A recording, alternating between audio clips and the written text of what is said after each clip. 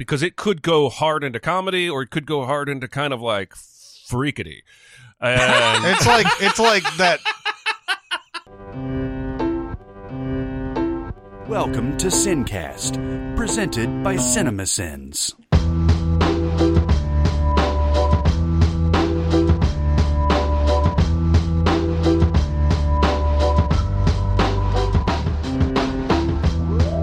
All right, everybody, welcome to the Sincast. This is Chris Atkinson from CinemaSins, joined as always by the voice of CinemaSins, Jeremy Scott. Hello.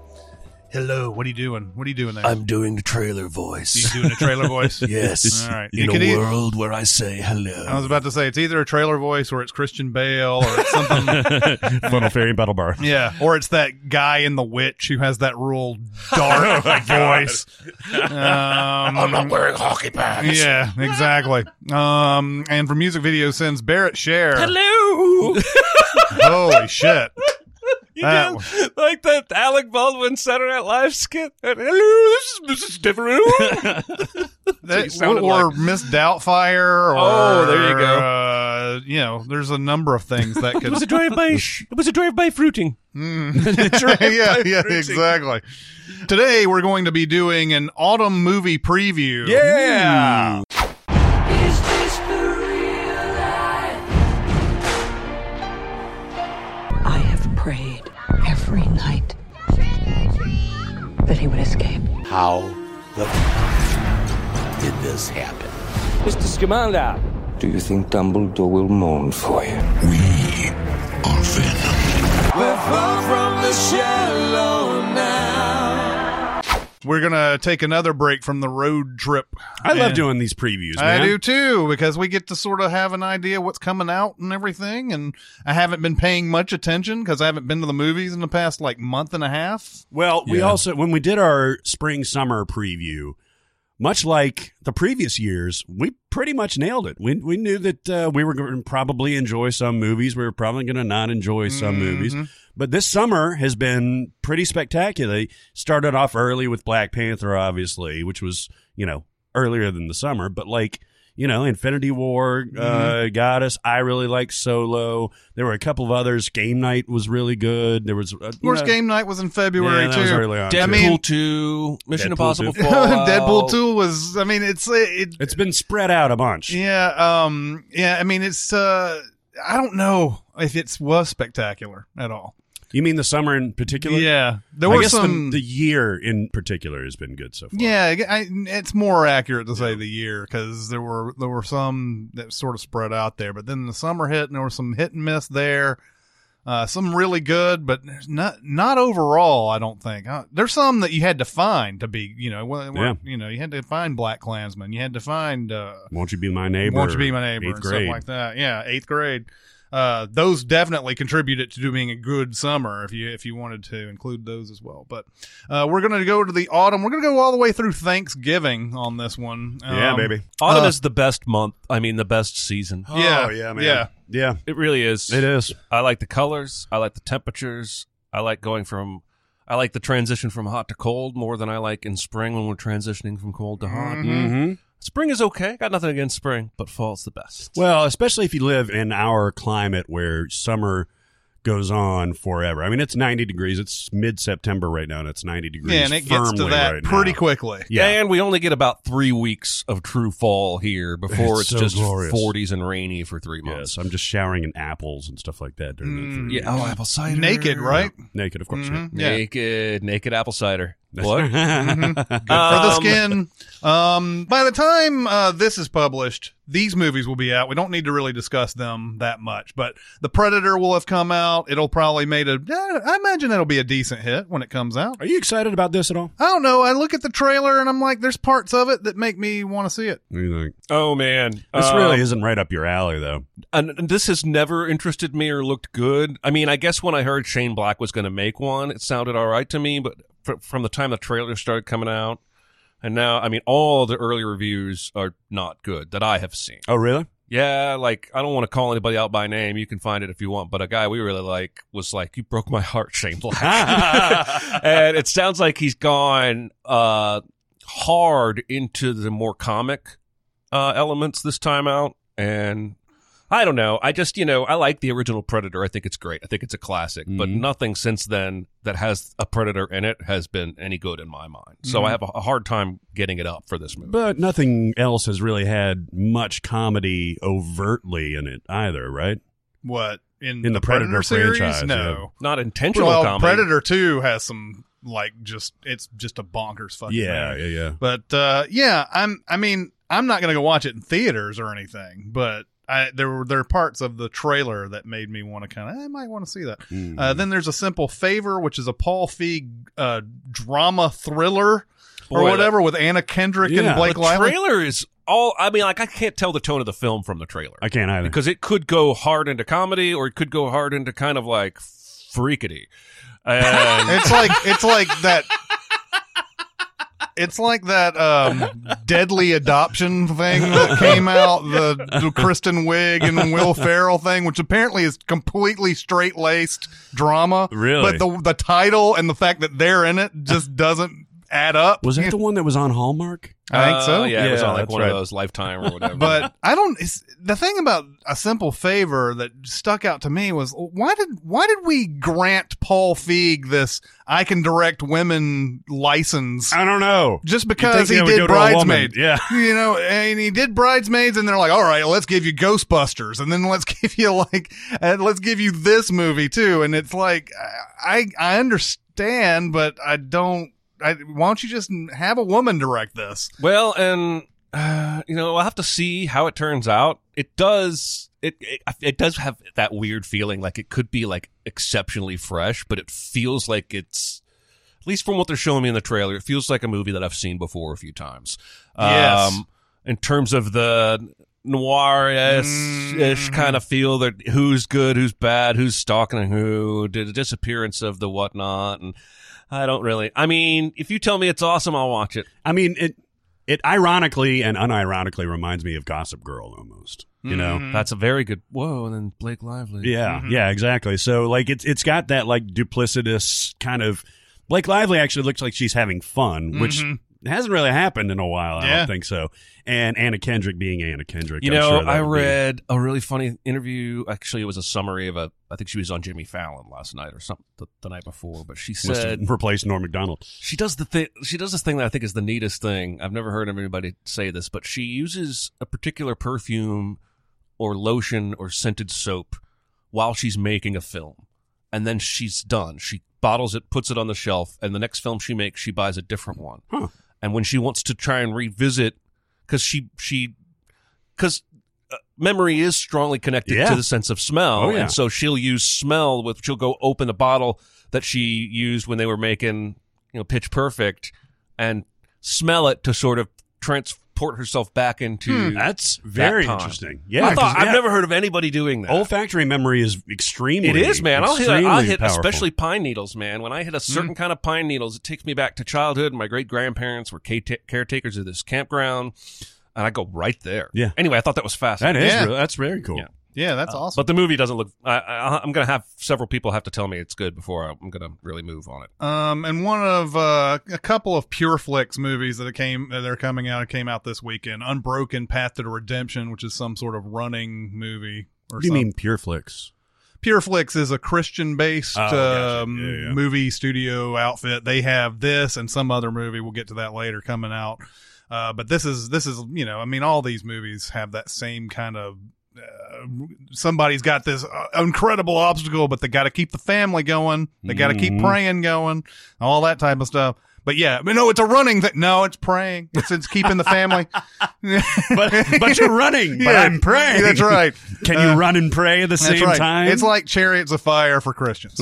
Oh, that's great. Like Chariots of Fire wasn't already kind of Christian enough. Right. It might even be the same story for all I know. God, that would be funny. It would be. What the fuck were you doing? He's doing the Vangelis. Oh, okay. Just wasn't powerful enough. I thought you were doing the Enigma song that I remember that. Don moi.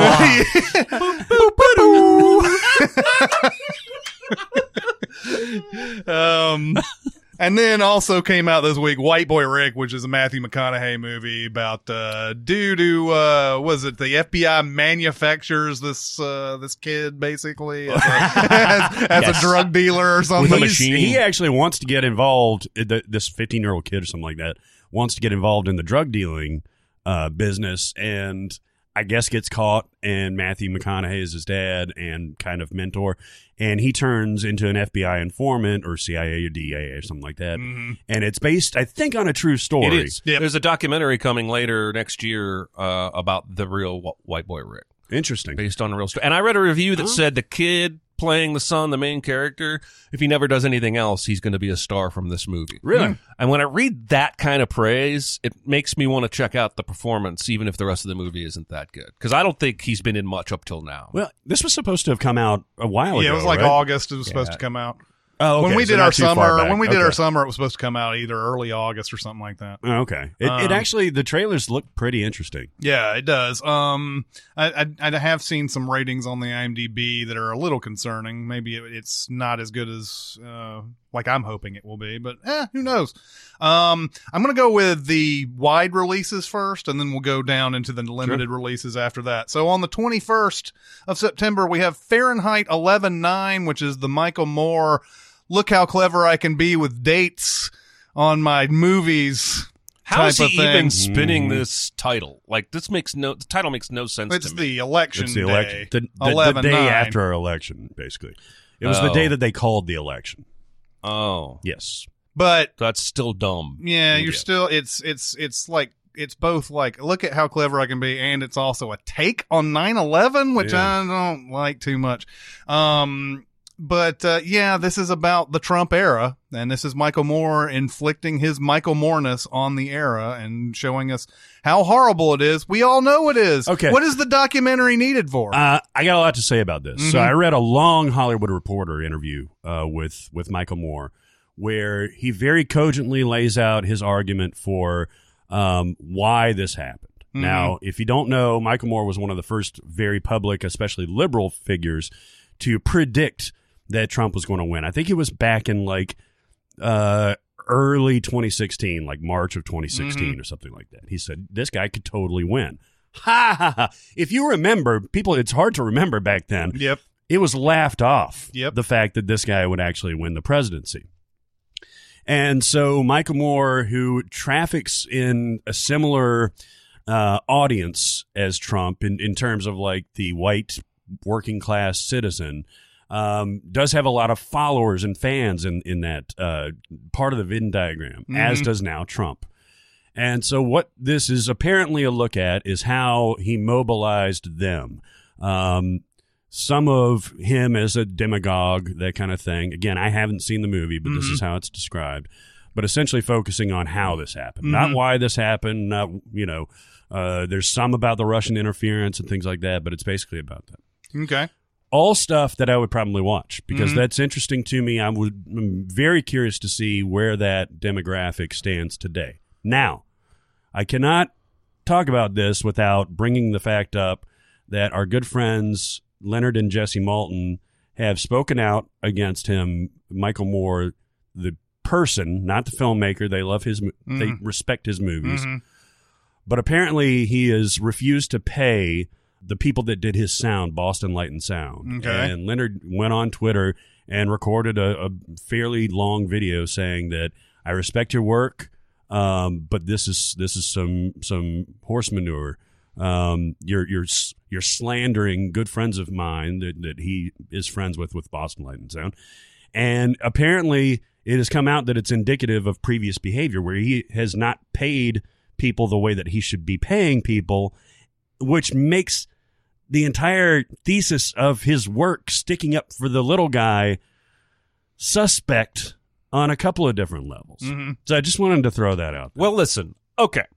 People wanted to say Elon Musk was just inserting himself into the situation with the soccer team trapped in the cave when he sent over his little underwater missile or whatever the fuck. And I think you could probably argue either side there. There's certainly plenty of people who were on site that didn't think he was being useful or helpful. Yeah. But I could at least buy the argument that some part of his motivation was pure. But Michael Moore, I don't buy that for a goddamn second. He wants the spotlight. And I think he's glad that Trump is in office because now he can put out another movie that people will give a shit about. Because when Obama was in office for 8 years, liberals were generally happy with politics. Michael Moore didn't do shit. Yeah. Where Do We Invade Next did not do very well, or A Capitalism, A Love Story didn't do very well. And I have never really been a fan of his manipulative. I wish that there was just a category called manipulative documentaries. And he could be the king of that cat. He can win all the Oscars in that category because I just feel like it's really unfair to actual documentarians that Moore's films get called documentaries when it should be clear to anyone paying attention at this point that he is an editorial filmmaker. He may shoot real footage of things that he sees that are happening, but he has an agenda before anything begins, and he's only going to show you what fits that agenda. There's not going to be any of that nuance that I was talking about with that Surfwise documentary or the tickling documentary that starts out just fascinated about tickling and ends up uncovering this whole sinister or underground mean bullying bullshit. Like that, Michael Moore does not approach subjects like that. He has an agenda, and then he shoots what fits that agenda, and it drives me crazy. So I already have no interest in whatever his goddamn movie has to say. But when I saw Leonard's video, I was extra annoyed because, again, he has built his entire reputation on banging the gong for the little guy. Yeah. And now they basically have had to sue him to try and get repaid, and he's blowing them off. And slandering them in the process, saying that you've got a vendetta against me. And stuff Leonard like that. had this like signed thing from Michael Moore praising them for their work and how brilliant they were. And it just, again, when was the last time you saw Leonard Maltin do this? Never. No kidding. Never. And so a lot of weight goes behind that, in my opinion, if he's that riled up. Anyway, none of that has to do with what's actually on film, but I'm not going to watch this movie. There could be a really good documentary about people and why they voted for Donald Trump and all that. I don't think this is going to be it. Now, I am going to watch this. He's talented for sure. But I always have to sort of take a, sort of grain of salt kind of thing in mind when I go and watch any of his stuff because of exactly what Jeremy was talking about. So I will watch it, but I want to see a more even-handed type of thing. You know, you have somebody who's behind the camera who is not inserting themselves into this stuff, and they're displaying, this is just what I saw, this is what I observed. You know, I hear exactly what you're saying with that. But when you get somebody like, it's different eras and it's different content technically, but when you get somebody with a very clear and very one-sided vision, like Spike Lee that does Black Klansman, if you take Michael Moore is from that same perspective, as in he is got, as you said, an agenda going in. He's going to prove his point, essentially, instead of showing you, quote, reality. I am fine with that because there's a certain amount that obviously I kind of lean toward. Now, there's a methodology like the guerrilla style, like gotcha type of thing that I don't think accomplishes anything. And if anything, reinforces the opposition to that. But I don't mind if you have a singular perspective and you're trying to cite evidence for it. But then don't call it a documentary. But then right? we're just preaching to the choir at that point. Exactly. This isn't going to be anything that reaches people that needs to reach. I know. There's no conversion, right? Yeah. There's no conversion. There's no, this is what I found. This is why things happen. I don't have anything to say about it. What do you think? That type of thing. That's the problem. Like this is gonna be eaten up by liberals, but nobody else. Yeah. So I don't know what the point is. Yeah. Then there's The House with a Clock in Its Walls. This does not interest me in the least. But you said you read the books when you were a kid. Love these books. I don't like how this looks. Man, this movie looks stupid. It looks stupid, and the books were not stupid. The books were genuinely creepy and mysterious and fun. And I read them at the perfect age. I think the child protagonist is like 11, 12, something like that. Right in my wheelhouse. And it doesn't look like there's any of that stuff in there. I would be happy to relate to this movie, but it doesn't look good. I mean, maybe it will be good. That's something I'm trying to remind myself more and more of lately is that great trailers can result in bad movies, and bad trailers can result in good movies. It's not often. Usually a trailer gives you a pretty good vibe. Yeah. We're going to talk about. I mean, I watched maybe 3/4 of the trailers of these movies that we're going to talk about, but. And then sometimes you get a Justice League trailer that shows you exactly what's going to go on in that movie and how bad it is. Yeah, I would almost love to talk about that news, but it sounds like none of that news is actually news yet, and it's all just rumor and conjecture. What the fuck was all that about? I guess we'll come back next week and just see if Henry Cavill is still Superman. Then there is Life Itself, which is an Amazon Studios movie. I guess they'll have this simultaneously released in theaters and on Amazon. Or I'm pretty sure I saw a trailer in a theater. Yeah, but I don't know how they distribute these movies. Do they give it a? Because I know they have before, but I don't know whether it's like, we'll give that 3 weeks and then it's on Amazon, or if it's always on Amazon, or what. Is this the Oscar Isaac one? Yes. Oscar Isaac. With this bullshit title, too? Fucking Life Itself. This Is Us, man. It's from the guy that made This Is Us. Of course, Fuck. It's going to be This Is Us, the movie, and people who love This Is Us are going to eat this up, and that's not me. They're all beautiful people in this. Olivia Cook is in this. Antonio Banderas, Annette Bening, Oscar Wilde. That would Oscar be a trick. Isaac, Olivia Wilde, Laia Costa, who's adorable. Yeah. I mean, it's it seems like This Is Us, Valentine's Day type movie. Yeah, it does say in theaters September 21st, so maybe it'll come on Amazon like a few weeks after that or something. Yeah, who knows? But what do you think of this? Does it look good at all? No. Here's the thing: as a young New York couple goes from college romance to marriage and the birth of their first child, the unexpected twists of their journey create reverberations that echo over continents and through lifetimes. Look, This Is Us has a pretty good reputation. Yep. I've not watched it. Dicer likes it. I respect Dicer, but I'm pretty sure it's just a really well-made soap opera. And I'm pretty sure that's what this movie will be, and I think the Love Actually crowd will eat it up. And that's, again, it's not me. And more power to you. Yep. I don't hate on it. Maybe it's awesome. Maybe it's going to make people cry. It's going to make people laugh. It's going to make people call their mom. And, it's life itself. It's definitely not a movie that I will be seeing in theaters. Then on the 28th, we have Hellfest, which is the horror movie at the haunted house thing where like real killings are happening. Oh, okay. And did you not see this? No, this is off my radar. Oh, okay. So Hellfest is it's these people going into like, your mom and pop haunted house or whatever, or people come out and try to scare you and shit.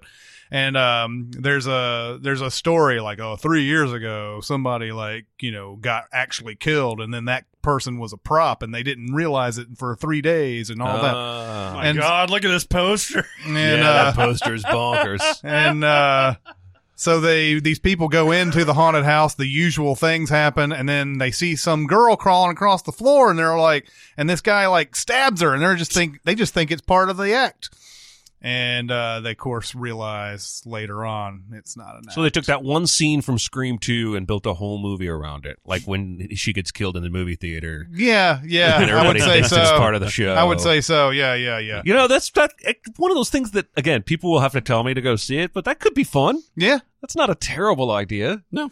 I never understood haunted houses, though, by the way. I'll just go on the record. Well, I understand horror movies more than I understand haunted houses. I don't like haunted houses. As someone who's been to a few haunted houses, I don't get it either. And yet, if someone were to say, hey, let's go to a haunted house, I would go. I mean, yeah, it's a fun group activity. Modern haunted houses are getting pretty awesome. Like, there's one up north of Nashville where it's like a hayride with paintball guns and you shoot zombies that are chasing you. And I'm like, that is not a haunted house. That is fucking awesome. Then there's the ones that they have a few rare ones out there where they are allowed to touch you and stuff. So there's people who are seeking that kind of horror in their haunted house and like I saw a video of one.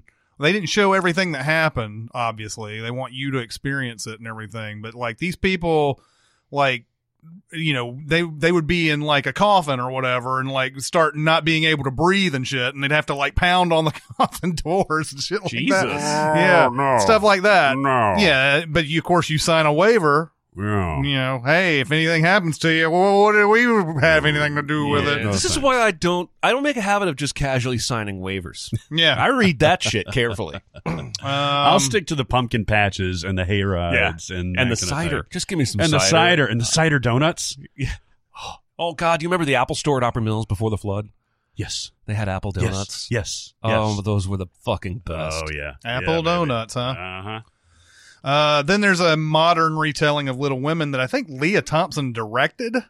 Oh, and again, this is not And the she's Greta in Gerwig it. It's one. not the Greta Gerwig one, but she's in it, and I think maybe she even cast the Deutsch, her daughters in it. Zoe and the other Deutsch. the Deutsch. the Deutsch juice. Zoe Yeah. Deutsch is They- Leah Thompson's daughter? Yeah, I don't think I knew that. yeah. Mentioned it a few weeks ago, but it was in passing. And Leah Thompson is Fred Thompson's. No, wait. That's probably not right. Leah Thompson is married to Howard Deutsch, the director, and then they had Zoe Deutsch and some others. She got an older sister. Second cousin to Donnie Deutsch. Mm-hmm, yes, exactly. But she has an older sister and everything. But I don't know if they're not featured much in the trailer, so they're probably not in it that much if they are in it. But it's got a few people in it that I remember When are they going to gender swap it and give me little men? didn't they already do that? Oh, Jesus. Did they really? I think was they did. trying to make an awful joke, not call up a bad memory. I don't see any Deutsches in No there. Deutsches. She did some. Okay, so she didn't direct this. There's a movie she's directing that has the two daughters in it. Zilch Deutsches. Oh yeah, she directed a movie called The Year of Spectacular Men, 2017, and it has Madeline Deutsch and Zoe Deutsch in it. Oh, okay. So that's what I thought this might have been, but she didn't direct this Little Women. But anyway, it's a modern retelling, and I always wonder about stuff like this because Little Women has a very specific era type of stuff that happened. Like, she can't be a writer because she's a woman. Yeah. And there's this is 2018, and it's like she's a woman and she suddenly can't get something published. But I don't know. They may put a little bent on it of some sort that makes it make sense. I don't know. But it seems like a very era specific thing. And then you put it into 2018. It's like, get over yourselves, you know? Yeah. Then there's a trailer we've seen a million times. Night School, which is Kevin Hart and Tiffany Haddish. Boy, subtitle did not try very hard. This is like the fist fight of this year. Yeah. I bet you they spent 2.5 days making this movie. It seems like it. I Really? mean, they both deserve better than this because they're both funnier than what it looks like. They're both riffers. They both are high energy and everything. But I just want them to be in something that uses that talent. That's not just like slapstick, throw everything at the wall. Dude, I don't know what the deal is. Kevin Hart, you watch his stand-up, he can construct a really good joke. Yep. Like, he constructs the storytelling of it and everything is great. But then when he gets in a movie, suddenly some sort of, like, training wheels get knocked off, and he's just like, every little, like, thing somebody says, he's got a riff on it. Yeah. Yep. And it's some sort of riff you're like, oh my God, that's so fucking lame, dude. What are you doing? And that's what Night School does a lot. Now, Tiffany Haddish seems pretty funny in this movie. Yeah, I mean, she does, but she also seems similar to previous characters that we've seen. Yeah. You know? Yeah. I don't have high hopes for this. There's no Me way it's neither. going to top Summer School. No, of course not. Summer School is so great. Do you remember that movie? No. Oh man, I watched the shit out of that I remember movie. Summer School. That wasn't it was a beautiful young cast. I think the girl was more famous, and then the guy that plays the teacher, who's I'm completely blanking on. 1987. Mark Harmon, Mark Kirstie Harmon. Alley, Kirstie Alley, yeah. Courtney Thorne-Smith. Man, I watched the Oh, shit yeah. out of that movie. At my friend's house. Mom and Dad didn't know I was watching that. I remember that. Was there a lot of? No, No, but I think it it was was PG-13. It was just, PG-13. it was just like Revenge of the Nerds style hijinks during a summer school. Yeah, 1987. That's Yeah. going to be the crest of that genre. Exactly. And then there's an animated movie called Smallfoot, which looks like Ice Age 7. Is it the one with the Yetis? Yeah. Yeah, no. Listen, this might be perfectly fine. It might be even good.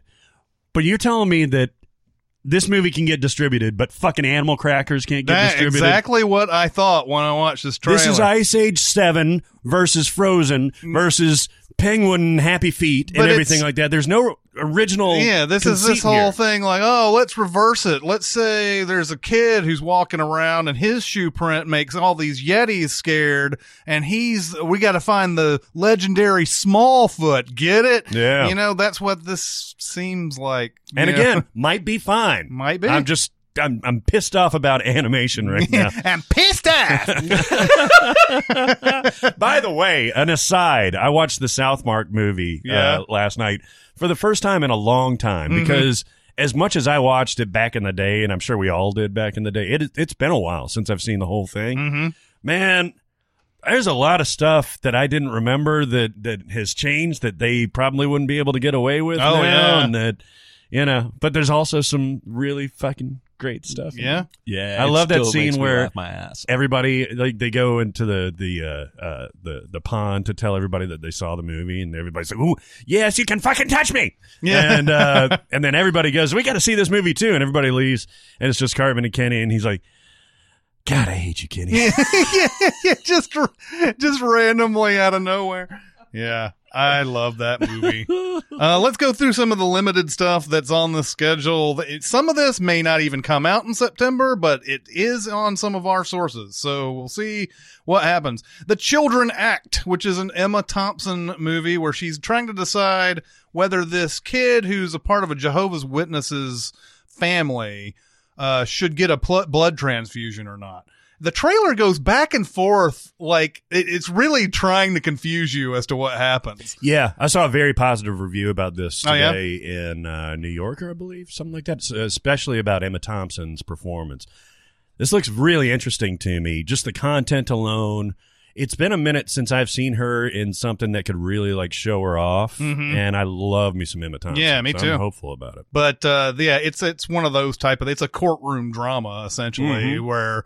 Yeah, and that's a really interesting, I mean, I would say controversial type of decision you'd have to make, you know? Because on one end, you're killing the kid. On the other end, you're going against religious beliefs. Yeah. And everything. And it seems like this has been in the news at some point, too. I'm sure I don't know it if it's has. based on a story. Yeah. Then there's the Dave Bautista, like Dave Bautista's like Taken / sudden death movie. Yeah. And it's exactly what it looks like. Final Score Yeah. is what it's called. It's okay, they're at a soccer match and his Yeah, it's daughter gets abducted and the terrorists are inside the stadium. Yeah. And so he's got to take some fools out, and of course And he's a special forces They better be trained paying soldier. some fucking royalties to sudden death, right? Well, sudden death taken, like fucking I'm saying, a like, ton of in a things. sports arena. But I it's don't soccer. know. It's soccer. Yeah, right. it's totally completely different. Our joint goes da da da. Jeremy, you you can't make parallels when it's soccer against hockey. You can't do that. You're right. You're right. I I'm guess sure they- and I know, by the way, Jean-Claude Van Damme stars. No, just kidding. because this is set in at a soccer game, it's probably going to do like 10 times the box office that Sudden Death ever did. Maybe Yeah. Right? A worldwide box office is going to be just fine with Batista busting up some soccer It fools. does have this early 90s feel to it, man. They don't make these type of movies anymore. This daffy kind of like, you know, whatever. And it's kind of fun looking at the trailer. I don't know if the movie's Sure. any good. And Bautista's always like, you know, interesting enough to maybe this will secure his post Guardians. Is Pierce Brosnan playing the bad guy in this? He better be. I don't know. Pierce he's in Brosnan this is in movie, this movie. He better be the fucking bad guy. There's Or a the point. president. There's a point where I was like, "Who's the bad guy?" He's in shadows, and then finally, like when they're doing the names, Pierce Brosnan shows up, and I'm like, "Where was he this whole trailer?" He's either the bad guy or like the prime minister or something. Right, I right. guarantee you. But I think What there's if the bad guy is the prime That minister? even Yes. better, even better, and that's probably it. Now that you say that, It's got to be him. it reminds me of that movie that Michael Scott makes in The Office. The what is it called? It's the action movie where he's the main star. It's the guy's name, right? Yeah, something like that. And like no, it's got some some weird, like, Color Me Danger or some shit like that. It's got some name like that. And like, they're like, the president calls him in and the president's like, I need you to do this and everything. And then he comes in later with the bad guy and the president's in on it. And all this other stuff. Color Me Danger. Then there is, I Think We're Alone Now, a movie with Peter Dinklage and Elle Fanning. Okay, This- so I only this looks watched fun. this trailer because we're doing this preview. This movie was completely off my radar, but this trailer has a vibe, man. Yeah. Like, I'm in. I kind of want to see what's going on. Yeah, It's me one of too. those trailers that gives you the vibe without giving you all the detail. And yeah. Yeah, all I remember about it is like there's some dead bodies and he's like porting them somewhere, Yeah. and then there's like a friendship romance thing going on between him and Elle Fanning, and I was like, at the end of it, I was like, I don't know what the fuck that was, Exactly. but it looks interesting. I like trailers like that, man. Yeah. I'm in. Yeah, me too. Reed Morano did this one, who has directed some of the Handmaid's Tale. Oh yeah, that's episodes. right. That's right.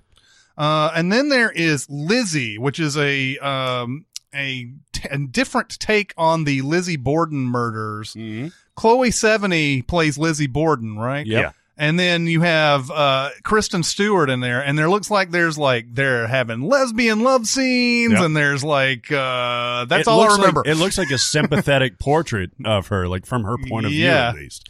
Okay, this might be the best trailer I watched in prep for this show. I agree. I think it's an awesome trailer. I don't know if the movie's going to reflect that, but it sucked me in. Mm-hmm. And yeah, I'm ready to go see that. And who'd have thunk?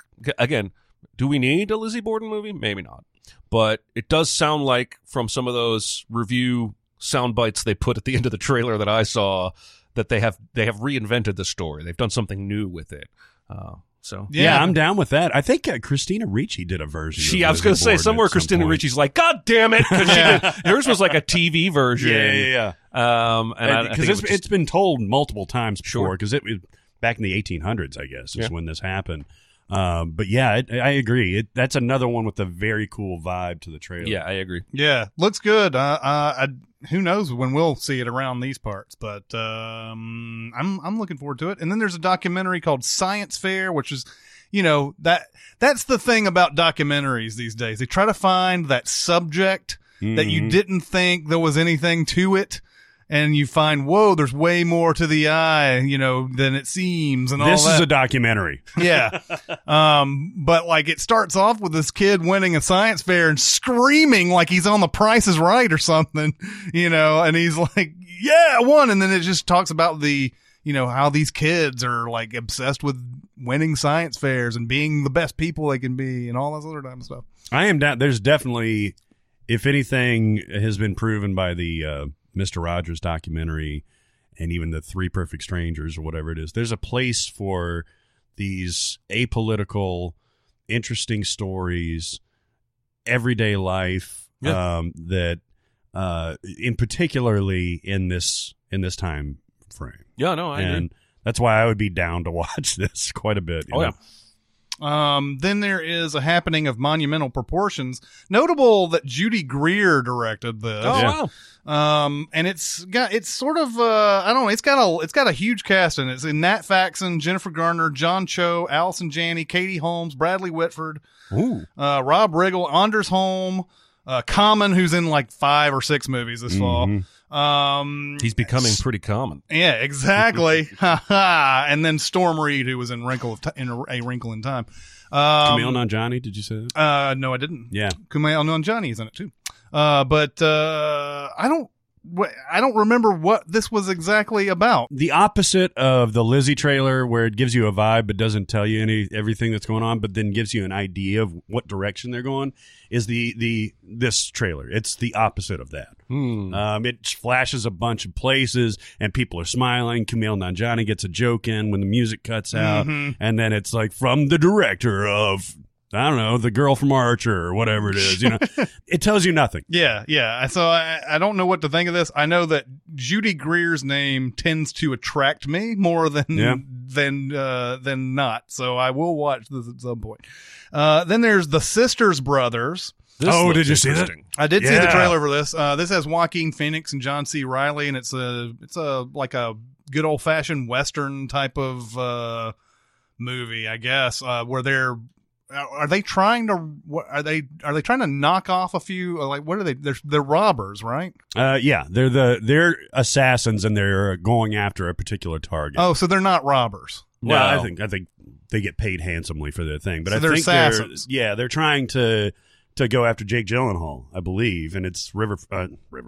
It's Joaquin Phoenix and John C. Reilly, scuzzed up John C. Reilly, and this looks like fun, but also like got a little substance to it. Well, I think it's going to be both, but I think it's comedy. Like, I picked up the book in the airport. Oh, really? Because I knew the movie was on the way, and all of the quotes on the back were talking about how like subversively funny that book is. And so I'll eventually get it and check it out because I like that kind of stuff. But it's basically it's gritty and dirty, and it's a Western, but I think it's going to be pretty fucking funny too. And that we don't get enough of those. No, What was no. the last comedy Western you saw? Was it Back to the Future 3? A Million Ways to Die in the West, and God that damn was it, you're shitty. right. That was terrible. Nah, if we want to call that a comedy or anything. Or even technically, I guess it's a Western before it's a comedy. yeah. No, this looks really, really interesting. Yeah, it does look good, and with that kind of cast, I'll eventually see that too. Yeah. Then there's All About Nina, which is a Mary Elizabeth Winstead as a stand-up comic movie, and I'm so glad that she's finally getting some roles that are befitting of talent that I thought she might have. Because early on, I was like, I don't know if she's ever going to take off at all. Like, she's pretty, but it just doesn't seem like she's ever going to get into that movie. And then Scott Pilgrim happens, and you're like, maybe, possibly. She's in Death Proof, the Tarantino thing. She's in that for a brief moment. And you're like, maybe. Then Fargo season 3, she's in that. Oh, yeah. And that's where I thought maybe possibly it's turning around for her. And this is a type of movie that could really launch her too, because this is if it hits at all, because she looks amazing in this. This looks like a really good performance, character, everything for her. Yeah, she's starting to get a track. That was 10 Cloverfield Lane was her, right? Yeah. Yes. Yeah, I think she's definitely starting to get a track record here, and this could be like a showpiece type of thing. Yeah. Similar to like The Big Sick that happened to Kumail Nanjiani. So, yeah. Yeah, Good stuff. Yeah, she's one of those, she's unlikable type characters, is always like, telling people off and shit like that. But still, it looks good. Mm-hmm. Then there is The Old Man with the Gun, which is apparently Robert Redford's last performance. Looks charming as hell in this, doesn't It does. He's just an old school robber guy, goes into places and he's like real nice about it and everything, and he strikes up this relationship with Sissy Spacek in it. Who knows? I mean, it looks like an old fashioned type of movie, He's had a weird late career, because he did All Is Lost, which you and I both loved, right? Mhm. And then he did that Shia LaBeouf movie Mhm. that you didn't like very much. He was in Civil War for a hot minute, and he was, I guess, fine in it. But, like, what else has he really done? Winter Soldier he was in. Winter Soldier, that's right. Although, yes, they run together for me, too. Yeah, I don't know. But I guess he's not retiring from, like, the business. He's just retiring from acting. So he may direct again. I always found myself more interested in his directing career No kidding. than his acting career. Ever since, like, Quiz Show, that era, I was like, this guy's a good director. Mm-hmm. And then finally we have Summer 03, which now you're getting old when people are being nostalgic about the aughts. Like, back in the day, in 03. In 03, 15 years ago. Yeah, this has Joey King in it, and it's sort of a coming of age type of movie. She wants to give a blowjob. Is that what I'm getting from this trailer? Well, I think that's how they suck you into the trailer. Well, there's literally like But- her licking an ice cream cone on the but I don't think that's poster. what the plot of the movie is. It seemed or to me else- like the to-do list. It may be a to-do thing, I don't know, but But it's framed in, like I said, it could be like a ladybird. It could be that good. the IMDb synopsis is a 16-year-old girl and her extended family are left reeling after a calculating grandmother unveils an array of secrets on her deathbed. So who knows? Blowjobs. But yeah, there's like they talk about blowjobs at the beginning of the trailer, and I don't think that's what the movie is necessarily about, but maybe there'll be a couple of blowies in there. You never know. Is it Paul Scheer in this? Yeah, Paul Scheer's in it. Couple of blowies. The summer of blowies. It's the summer That's of right. blowies. That's right. Summer of Blow 3. Hey-oh.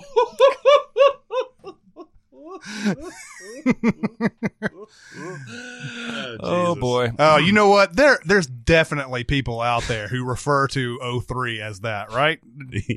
There's gotta be. So on to October. And Yeah. October is where typically the Oscar season starts. So we start getting better movies and everything. The first one that sort of is vying for that is A Star Is Born. That comes out October 5th. This is Bradley Cooper directing and acting in with Lady Gaga. And this movie... And Dave Chappelle. And Dave Chappelle. This movie's been done at least once, and it might have been done twice. At least twice. Yeah, and it's been done in some certain form. Maybe not A Star Is Born, but it has been done in some certain form a few times, I believe. Yeah, the most famous is Barbra Streisand and Chris Christopherson. Yeah. This, I heard now, this is coming from Sean Penn now, so, temper your expectations.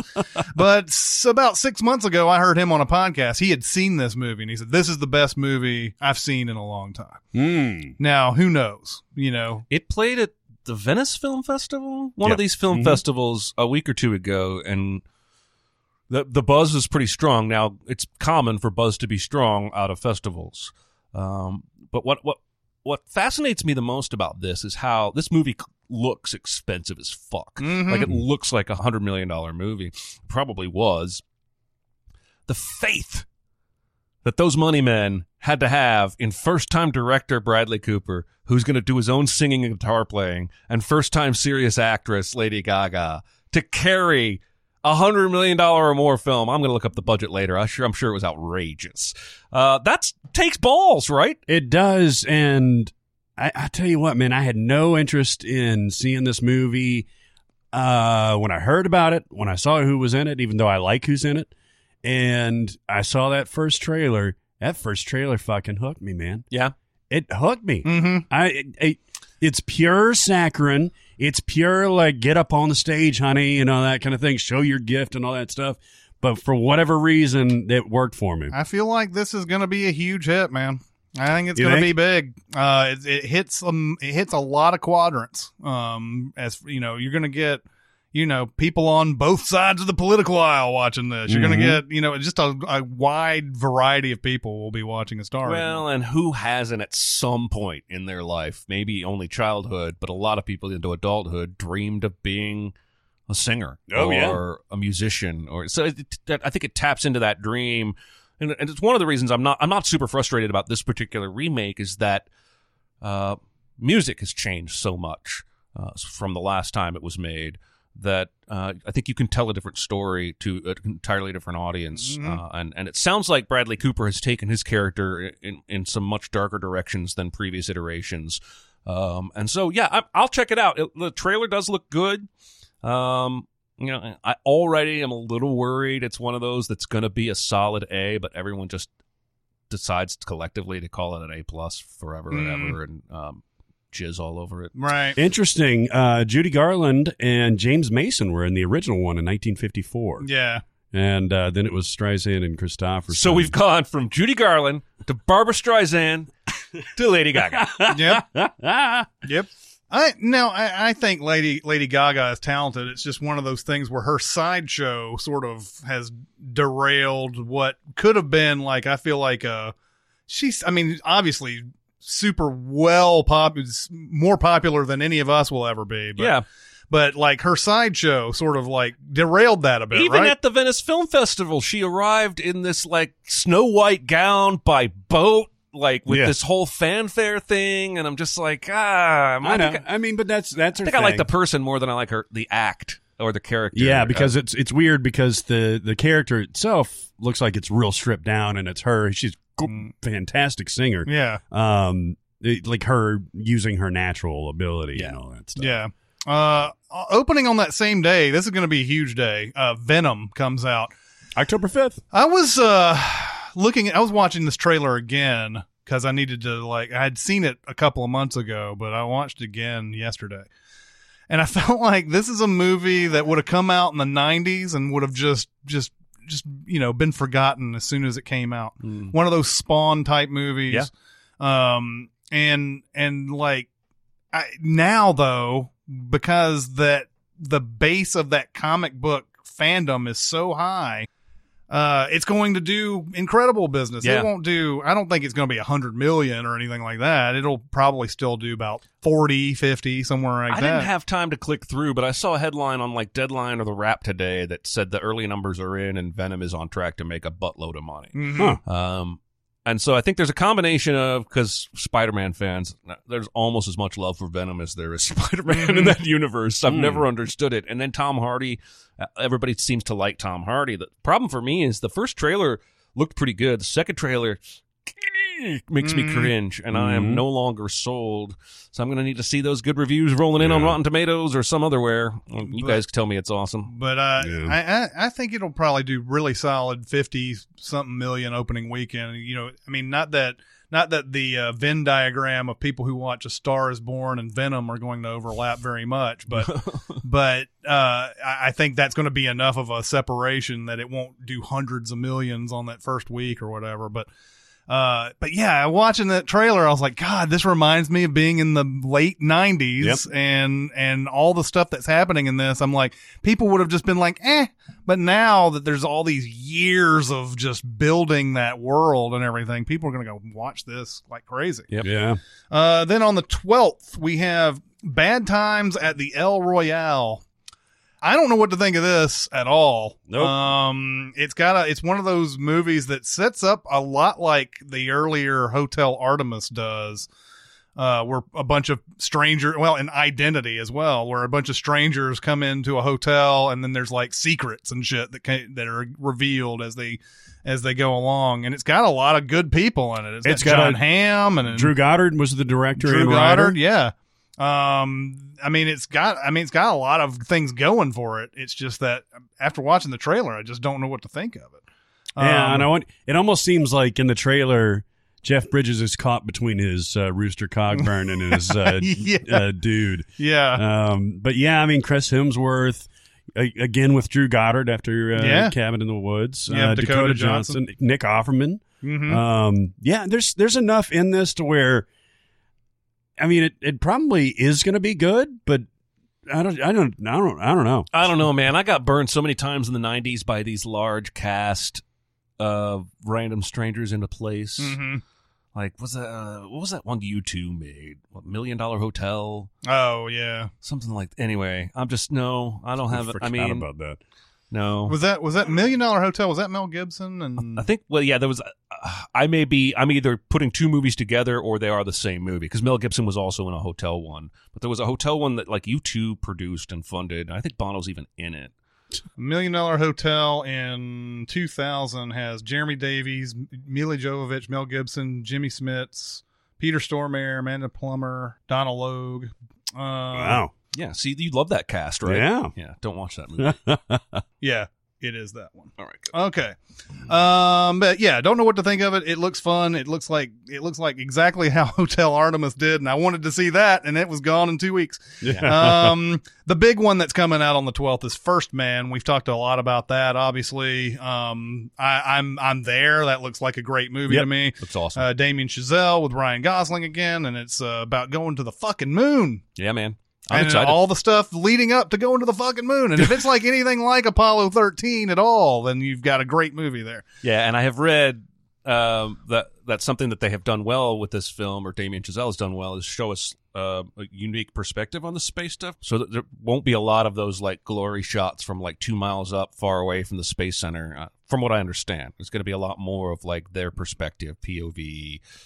Help you feel the cramped nature of the spacecraft. I'm very excited about This is a first weekend movie for me, I think. Oh, yeah. I think I'll be there opening weekend. Yeah. The guy has a perfect batting average when it comes to studio films, and his first one wasn't terrible. Mm-hmm. And then everything about this is right up my alley. So I'm down. Same here. The other one coming out that sullies the name of October 12th is Goosebumps 2: Haunted Halloween. Jack Black's in this, right? I don't know. He's gotta be. I mean, I'm sure he is. He was just jumping back and forth from the clock with houses in its walls over to this one. I mean, I said the clock with houses in its walls. It might as well be that, right? I don't know if he is. He's not in the trailer that I saw for Goosebumps. Oh, interesting. I thought I had read that he was. But on the IMDb that I'm looking at, he doesn't look like his picture's showing up unless he's uncredited. Haunted Halloween. But yeah, it's the kids go into R.L. Stine's old mansion and he find a book that has a lock on it, and they're able to pry it open. Then Jumanji happens. Mm-hmm. Yeah. Then we have on the 19th we have the reboot of Halloween. This has got Jamie Lee Curtis back. It's got David Gordon Green directing, Danny McBride writing. The trailer looks good. It looks promising. It looks like they're trying to get back to that old Halloween, like it's Halloween night, and it's like he's at first the way the trailer is, I thought we were just going to have like a big like perspective from Michael Myers the whole time. Oh, I think we are. Like from what I read, this opens with like a tracking shot, a one shot that's like 15 minutes long or longer of him going house to house. Like the trailer hints at this, but makes it look cut. And from what I've read, it's not. It's at least makes it look like a one shot if it's not a single take. That's pretty badass. And that alone almost sold me on the film. Then I saw the trailer, and just everything feels right. The vibe, the tone. They got Carpenter's music. He wrote new music. He's involved. Some ass kicking Jamie Lee Curtis. You can't go wrong with that. She's getting out the guns, man. Yeah, it was like Linda Hamilton in T2 in terms of like, oh, she's not fucking around. Yeah, and so yeah, I mean, I don't even care. She even has that badass line. She's like, I was all these years I've been waiting for him to break out, hoping he would break out, and they're like, why? So I could kill him. Yeah. I know. I mean, it took all this time to recapture. And our friend Jonathan can tell you all about like the merits of Halloween 2 or 3 or H2O or whatever. I had no time for any of those movies. I didn't like any of them. I just liked the first one. But it took all this time to get back to it, to get to that feel. And it seems like they're at least in the ballpark. So the thought is that this one is ignoring everything after. I don't know if it's ignoring Halloween 2, which was a continuation of the first one, but it's definitely ignoring 3, which was not even really a part of the series. 4, 5, The Curse of Michael Myers, H2O, and of course the zombie films. It's ignoring all of those, and it's going straight back to let's forget all that happened. Was it 3 that was Season of the Witch? Yes. There was an idea for Halloween at the time to have different stories based around Halloween every year. So they figured, like, we don't need Michael Myers. We'll just come up with our own, like, little horror story every time, and it'll be just called Halloween. And, of course, nobody went to see Season of the Witch because people want to see Michael Myers. Yep. And there's no Michael Myers in that movie. I know. And it's a terrible movie anyway. Just even if you put Michael Myers in it, it wasn't going to save that shit. Then also on the 19th, you have Serenity, not the Serenity that was based on the Firefly show. But it's Matthew McConaughey, Anne Hathaway, and Jason Clarke in this weird, almost Red Rock West type of thriller where she hires McConaughey to kill Jason Clarke. It's her husband. But there's something weird going on that they don't want to really explain in the trailer. And he's like, there's a point, because Matthew McConaughey whispers all the way through this thing. He's like, seems like everybody in the town knows what's going on except me, blah, blah, blah. There's that weird, he's like, what? There's that one point where he's talking to the clerk and he's like, isn't that weird? Everybody knows what's going on except me. And she has this weird look on her face. Will you come back right now? Are you here? Yeah, blah, blah, blah. no, it's got like a weird, dead calm, like Wicker Man, original Wicker Man type of thing. Yeah. Then on the 26th, we have Hunter Killer, which could only be a submarine movie because if you know your submarine movies, they're always going after hunter killers. Yeah. But this has got Gerard Butler in it. This one. Yes. It's got Jared Butler in it, but this looks like they're not always down in the submarine. Like most submarine movies are like, yeah, we're gonna show you the tight quarters and like they're always there. There's always danger lurking in the water. This has some like a lot of like above ground type stuff in it too. Like it's trying to, I think it's trying to paint a bigger picture of the war or whatever that's going on. Okay. I think the conceit of it is they're trying to stop a war, but they somehow end up inside of a war that is already going on or something like that. Whatever. Hunter Killer. Then there's Indivisible. This is another Pure Flix movie. This one is another one of those where is this the one where like her husband gets killed overseas or something like that? I don't know. It's a war movie. Okay. And I think the husband lives. He's the main character, and like, yeah, it's like he keeps going over. It's kind of like American Sniper. Would you ever like willingly sit down and watch one of these things? Not the way these movies look. No, Yeah. They look cheaply made, and they look like they're ready to just to get the Sunday crowd in there and then make their money and leave. Yeah. And every time I look at these trailers, I'm like, I kind of want to be able to want to watch these movies, but I want to root for them. I'd like for one of them to be watchable. But this is the same deal, right? This guy keeps going overseas, and it's like the wife is upset because he keeps going over, and like you should be paying attention to the family, and it becomes more about keeping the family together than it is about him needing to do his heroic deeds and stuff like that. And there's a lot of praying, as all these Pure Flix movies are.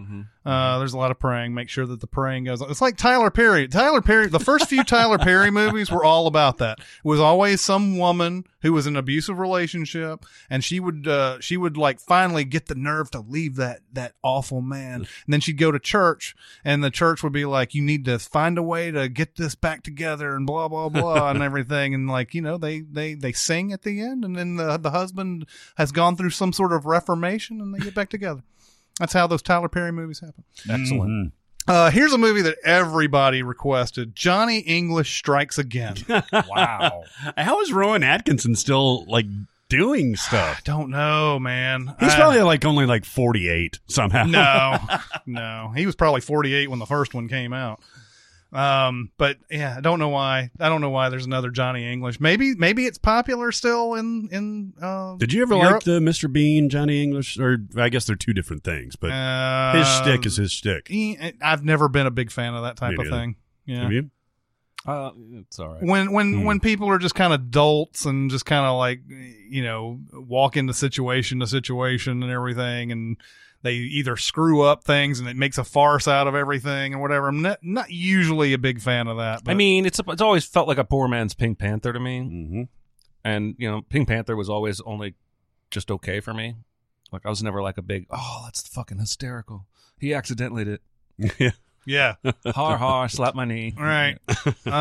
Okay, so here are the limited releases coming out in October. You have The Happy Prince, which is an Oscar Wilde biopic that Rupert Everett directed. Yeah. Oh, wow. And he's starring as Oscar Wilde. Yeah. And it looks good. It really looks does. really good. It's got a great cast, too. Yeah. It's got Colin Firth in it. Who else is in it? Emily Watson is in it. Colin Morgan, Tom Wilkinson, where he gets to probably use, I guess, his native accent for one. Yeah, for finally.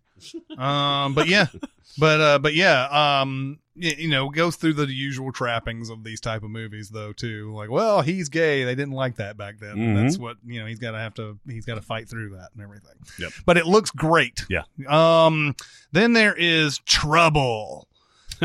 Did you watch this I trailer? saw the trailer. I don't remember what this is about. No, this is Bill Pullman. Oh, yeah, and, okay. and Angelica Houston. By the way, recent Bill Pullman has been killing me lately. Mm-hmm. He's killing the shit.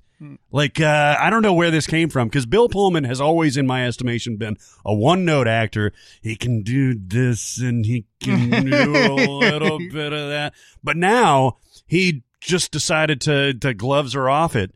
And in the center, and in this, what it looks like he's just kind of going unhinged. So it's a brother and a sister that get together and that can't get along, and it looks funny and it looks like it's got a good cast, and like this is not something that I would show up first day for. No, but it looks like an interesting movie. It has also has David Morse, and it has Julia Stiles in it. Yeah, Julia Stiles looking terrific in this movie too. Yeah. Then we have Beautiful Boy. This is I saw the trailer for this. What was this? Timothy Chalamet and is it Chalamet or Chalamet? It's Chalamet, and that's all you have to say. Timothy Chalamet and Steve Carell. And oh yeah, that's right. Jesus Christ, I haven't heard anything other than how much these two love each other from the Toronto Film Festival and all that. The two stuff. actors? Yes, the two actors love each other. They had an immediate paternal bond, and they love each other, and they're really good together, and it's immediate Oscar buzz.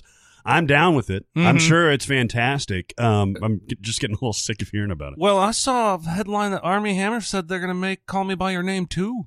What? I heard something about that there was it was a couple people involved that said a sequel could totally happen on this. I'm just, it's making me feel like Call Me By Your Name, and when I finally ended up watching that, I was a little underwhelmed. So I'm wondering if I'm going to have the same experience here. Oh, no, I don't think there's a romantic thing. No, I don't think there is either. I'm Well, just saying it's the father and son. Chalamet is getting all this praise for the dramatic yada yada. I watched Call Me By Your Name, and I thought he was okay. There wasn't anything about his performance that I thought he's the next everything. Really? Now, I thought he was spectacular. Now, I didn't like the thought he was movie. good. I didn't like the context. I thought him and Stuhlbarg in particular were just fucking killing it. Yeah. I mean, I thought he was good. All right. I'm not trying to detract. I'm just saying All right. that movie, and he became the next River Phoenix, and I didn't see it in that one performance. Look, how dare you, Jeremy? I guess I don't understand. Look, just what am I missing? he was awesome in it, and let's just go on. All right, fine. He rules. But no, it's a father-son movie, and the main thing is essentially that I guess they have a good relationship or a great relationship until something happens, and then the whole thing is him, Carell, trying to reach out to him and trying to get back to where they were and all that. Based on a true story. Based on a memoir. Based on memoirs, yeah. Man, dramatic Carell doesn't always land, does it? I wouldn't categorize it as that. I've only seen it a couple like times. He's hit or miss. Okay, I would say that there Little are Miss times. Sunshine, which is great, which he's great in. Yeah.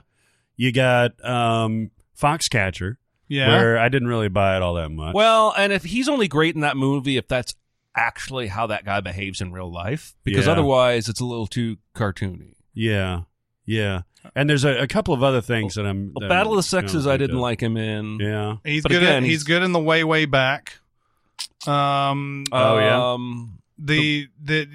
I mean, He's pretty good in Dan in Real Life, and that's kind of a dramedy, that's I the guess. thing. I don't think I would categorize it as, oh man, this is so hit or miss. You don't ever know what you're going to get from Steve Carell in these movies. It's not really his fault. Yeah, It might be the movie's fault more than anything. I Yeah. agree about Foxcatcher though. Mm-hmm. Because that's the makeup job on that is one of those things where like I'm not quite. Well, and he's got another shot too with that Welcome to Marwin movie coming out. So I did watch that trailer. That's an interesting ass trailer, right sure there. is. Again, based on a true story and a real person. But yeah, I mean, I think he's had more positive dramatic experiences than negative. But yeah, maybe not enough for me to just say he's a shoo-in. The Big Short, he was a dramatic character Yep. in that. Mm-hmm. Yeah. All right. I gotta chew on that a little bit more. Then there's The Oath, another Tiffany Haddish movie. This is with like Barinholtz, who directed this movie. It's they're a couple, Tiffany Haddish and Ike Barinholtz, and they invite, I guess, his side of the family over, and his side of the family is very right wing. Is that what I'm getting from this? I think so. Yeah. And so like they start saying things that are just a little bit like you don't say that type of shit, in mixed company.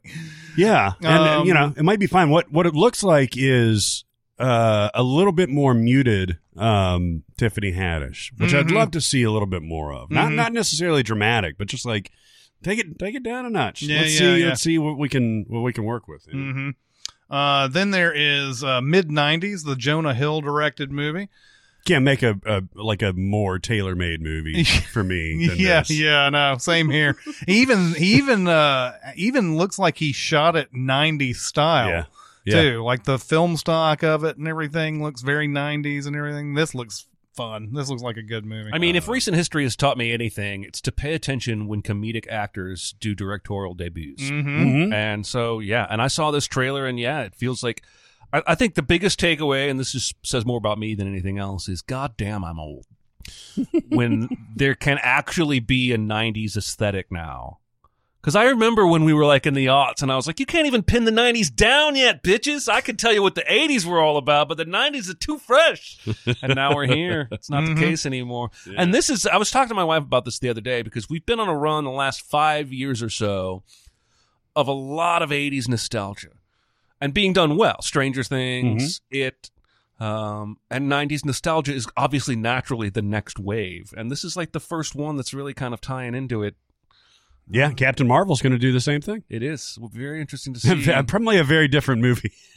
Maybe just a tad bit. Probably less Samuel L. Jackson in the Jonah Hill movie. Yeah. But no, it looks great. It looks, Music I'm looks very like curious. it's on point. Yeah. It's about skateboarding. It looks like it's actually, because it looks like he's doing what Greta Gerwig did, and then he's actually telling a story that he knows very well from his own youth. So yeah. And then there's What They Had, Hilary Swank, Michael Shannon, Robert Forster, Blythe Danner. This is family trying to sew things up together. And I don't see and I guess when we get into December-ish, you'll really start to see the Oscar contenders coming out. But I don't really see, besides Beautiful Boy, I don't see surefire bets that everybody's been saying or really out there. Those will become more Stars apparent. Born. Sorry. Those will come more apparent in December when they start doing those releases, those quick Christmas releases and everything. By that point, you'll know, okay, these are the movies that have the buzz going for it, and here are the movies that could contend. What They Had. What a terrible title. Another terrible title. Jesus. Imagine putting that into Google. I bet you once they finally settled on that title, they looked around the room and went, fuck. Yeah. What have we done? How did we even make this movie? I know. What They Had and Life Itself and, all this shit. Come on. Yep. Well, I typed Serenity into Google, and the first thing that came up was the Firefly movie. Yeah, of course. As it should be. Then there's Killer Kate. This looks like... Killer Kate! Yeah, Killer Kate! Sequel to Killer Joe? Probably. Excellent. Why not? Because that movie was so good. Yeah, totally deserved it. But Killer Kate looks like it's a bunch of women who go to some retreat and they're going to go kill people. Yeah. That you can pay to go do this, kind of like Hostel or something like that. It pits family against family. Yeah. I don't know. This looks funny to me for whatever. Yeah. Is it a comedy? It's like a horror comedy. There's it looks real bloody and all that, but there's a scene towards the end where I think it's the main character's got blood all over her and everything, and she's blown somebody away, and her friend's like, yeah, or whatever, just really excited or whatever. But yeah, who knows? And then there's the remake of Suspiria. This also has Dakota Johnson in it. It does. And it has Tilda Swinton. Yeah. It looks great. It looks amazing. Yes. It's got a score by Tom York. I got a bad feeling. Wow. I have no basis. I got a bad feeling. Okay. Isn't it like super long too? Isn't it like, I want to say that I read it was like over 2.5 hours long. Not that in and of itself 2.5 denotes quality. That is kind of a long horror movie. I got a bad feeling, and I have no basis, and I hope it turns out great. I will say you remember the original one, right? Kind of. I saw it a long time ago. It's got really interesting subject matter. Jonathan's really into it, right? Oh yeah. Well, I think so. I'm super into that movie. I like that movie a lot, and I could totally see it updated with a modern aesthetic and it being a gorgeous, really atmospheric horror movie. Yeah, the thing that just stood out to me was just how many different beautifully composed shots are in that trailer. Now, that doesn't always translate for me. I tend to like my horror gritty and dirty and not very beautiful and everything like that. Like your women. Yeah, exactly. That's right. And be that as it may, that's how I like my horror movies too. This seems like a whole different ball of wax, basically. Now, in the original, who was Dario Argento, just because it was Italian and all that stuff, it seemed to have kind of that mix of gritty horror film, but also with these stunning visuals and stuff like that. So I kind of I'm typically with you, but this looks so sleek and gorgeous and beautifully shot. I don't know. I'm excited for it. Yeah, I am too. I hope it turns out great. Then we get into November. November 2nd, Bohemian Rhapsody. Yeah. Probably more well known for the behind the scenes shit at this point, but I mean, the trailer came out and it seemed like Twitter blew up when that happened and everything. Rami Malek is playing Freddie Mercury in this. He's gotten some sort of pull since doing Mr. Robot and everything. He's been around forever, but he's finally like becoming like a well-known. Has he been around forever? Yeah, I mean, forever is probably like 15 years. Interesting. I remember him the first time I remember seeing him because he's got a very unusual look. Yeah. Was in that show called The War at Home that had Michael Rappaport in it and all that. Do you remember that show? Yeah. It was not a very good show, but I watched it. He was the friend of the son Oh wow! in that show, and he wanted to have a relationship with the son. He was like, was attracted to the kid. Ooh.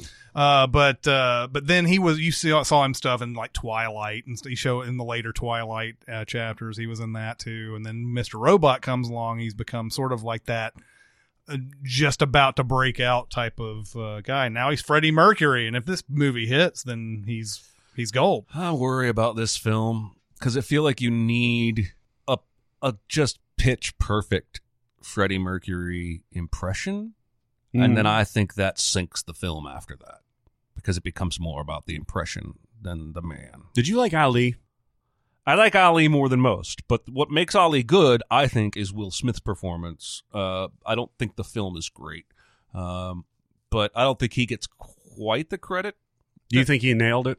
I think he came pretty damn close, especially anytime he's doing one of those rants at a press conference, especially if he's walking while talking to the press. I feel like that was Ali, the way he delivered those lines. Anyway, point is, Jamie Foxx disappeared into the role. Mm-hmm. I didn't like that movie. Rami Malek may be he may do a great job. That doesn't mean the movie's going to be any good. And I love Queen. I love their music. Wait a minute. Are you talking about Will Smith, Ali, right? Not Jamie Foxx? Oh, No, I he switched to Ray. Yes, I switched to Ray. With Oh, Jamie okay. Foxx. I was Because like, Jamie that's- Foxx is Yeah, in he's in it, yeah. I forgot he was in both. Yeah, that's why I had to get the clarification there because I was like, wait a minute. But no, I mean, these biopics, man, I already kind of know what I'm going to get into with this. Well, the interesting thing, I think we may have talked about this, is that it sounds like they're just taking a specific period of their career and looking at it instead of like the entirety of the formation of the band all the way up until his death. So if that's the case, then I could probably be on board with it. Mm-hmm. Yeah, well, I'll watch it on home video or HBO at some point. Maybe I'll be impressed. I don't go for biopics very much, even when it's an artist that I really like their music. I don't know that I care. Mm-hmm. I don't care. It's going to come down to, you know what people are going to say? They're going to come out of this and go, he really nailed that. He really nailed that performance. Yeah. I'll be like, all right, well, Val Kilmer nailed Jim Morrison, but I don't want to watch The Doors. No. No, according to all the things I'm seeing on IMDb, they're still showing Bryan Singer as the lone director, but Dexter Fletcher ends up being the main guy on Yeah, this. he took over. Bryan Singer was definitely fired from it this. says even though Fletcher directed 16 days of filming, the Directors Guild of America deemed the sole credit for directing the movie to Bryan Singer. So that's weird. That'd be awkward award buzz. Yeah. Seriously. Yeah. He wouldn't be showing up to collect it. Yeah, that would be crazy. Then, God, there's just so many of these titles that keep coming out that are the same I know. fucking thing. Nobody's Fool. Yes. Which is another Tiffany Haddish movie. Yes. Tyler Perry directed this one. Yeah.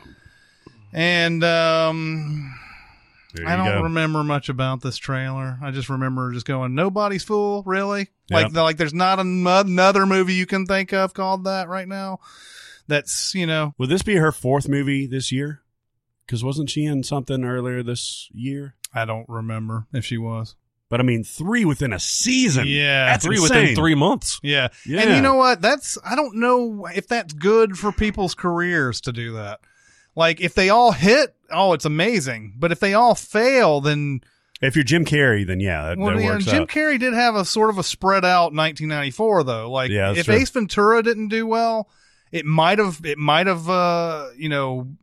bled over into the summer, and The Mask wouldn't have done well.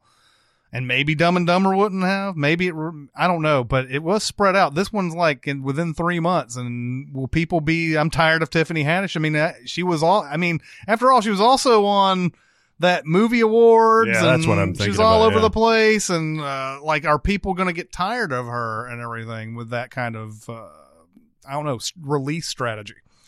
Then we have the Nutcracker in the Four Realms. Oh, God. This looks like Alice in Wonderland again. Yeah. It's like, oh, we've got this property. It's the Nutcracker. Let's just make a whole fucking Alice in Wonderland out of this shit. Yeah, and you know what? As somebody whose mother dragged him to so many versions of the goddamn Nutcracker ballet when he was a kid, I don't even think the story's all that good. I don't even think that girl has a dream. Yeah. Whoop-de-fucking-do. Mm-hmm. Sorry. I'm sorry. I mean, obviously, the music in the ballet is the entirety of it, and that's why this. I'd rather listen to the music on its own. Yes. Well, and that's why this bullshit is bullshit. One thing that it does have going for it is that Misty Copeland is in this, and she's a badass. So maybe it's not going to focus on her though, right? Isn't she like a dancer by trade? Mm-hmm. She's a world-renowned ballet dancer, Yeah. like the top of her field, essentially. Then fucking do it on a stage, or film it on a stage, or film it just as it is. I don't need to find like a Lord of the Rings style clash of armies All I in know my Nutcracker. is it looks awful. Yes, It looks like a slog.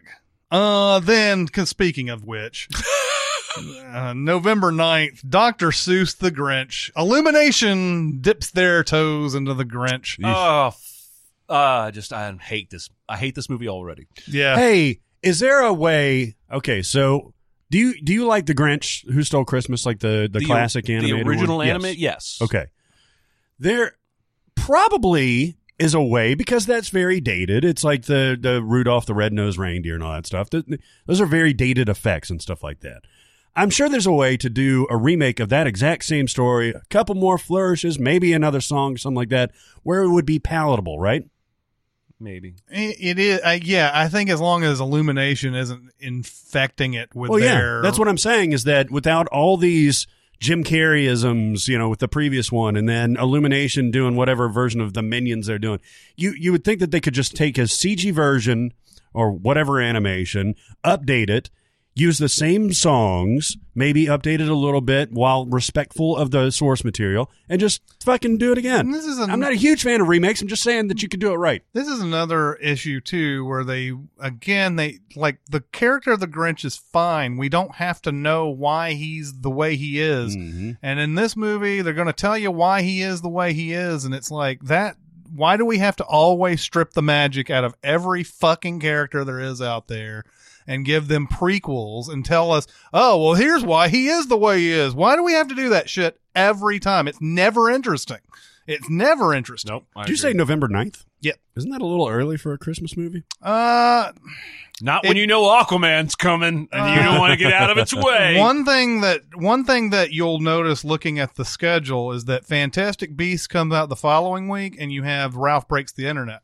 Oh, so you got it. They had to get ahead of it. They had to, yeah. So it wouldn't have even been shocking if they had come out with this in October. So that's what they're trying to do. They're trying to get the jump, trying to get 2 weeks in, and then Thanksgiving will help them out. And then by that point, they'll have made their money and everything.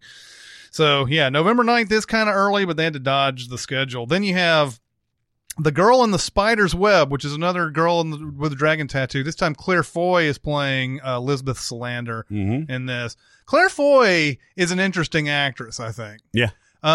She has a look that reminds me of, like, she's going to be our next Tilda Swinton or whatever. Yeah. Like, she can play a lot of different kind of roles. The Girl in the Spider's Web is the one that Stieg Larsson was writing and Correct. they finished. Well, he didn't finish. Yeah, so they finished it for him.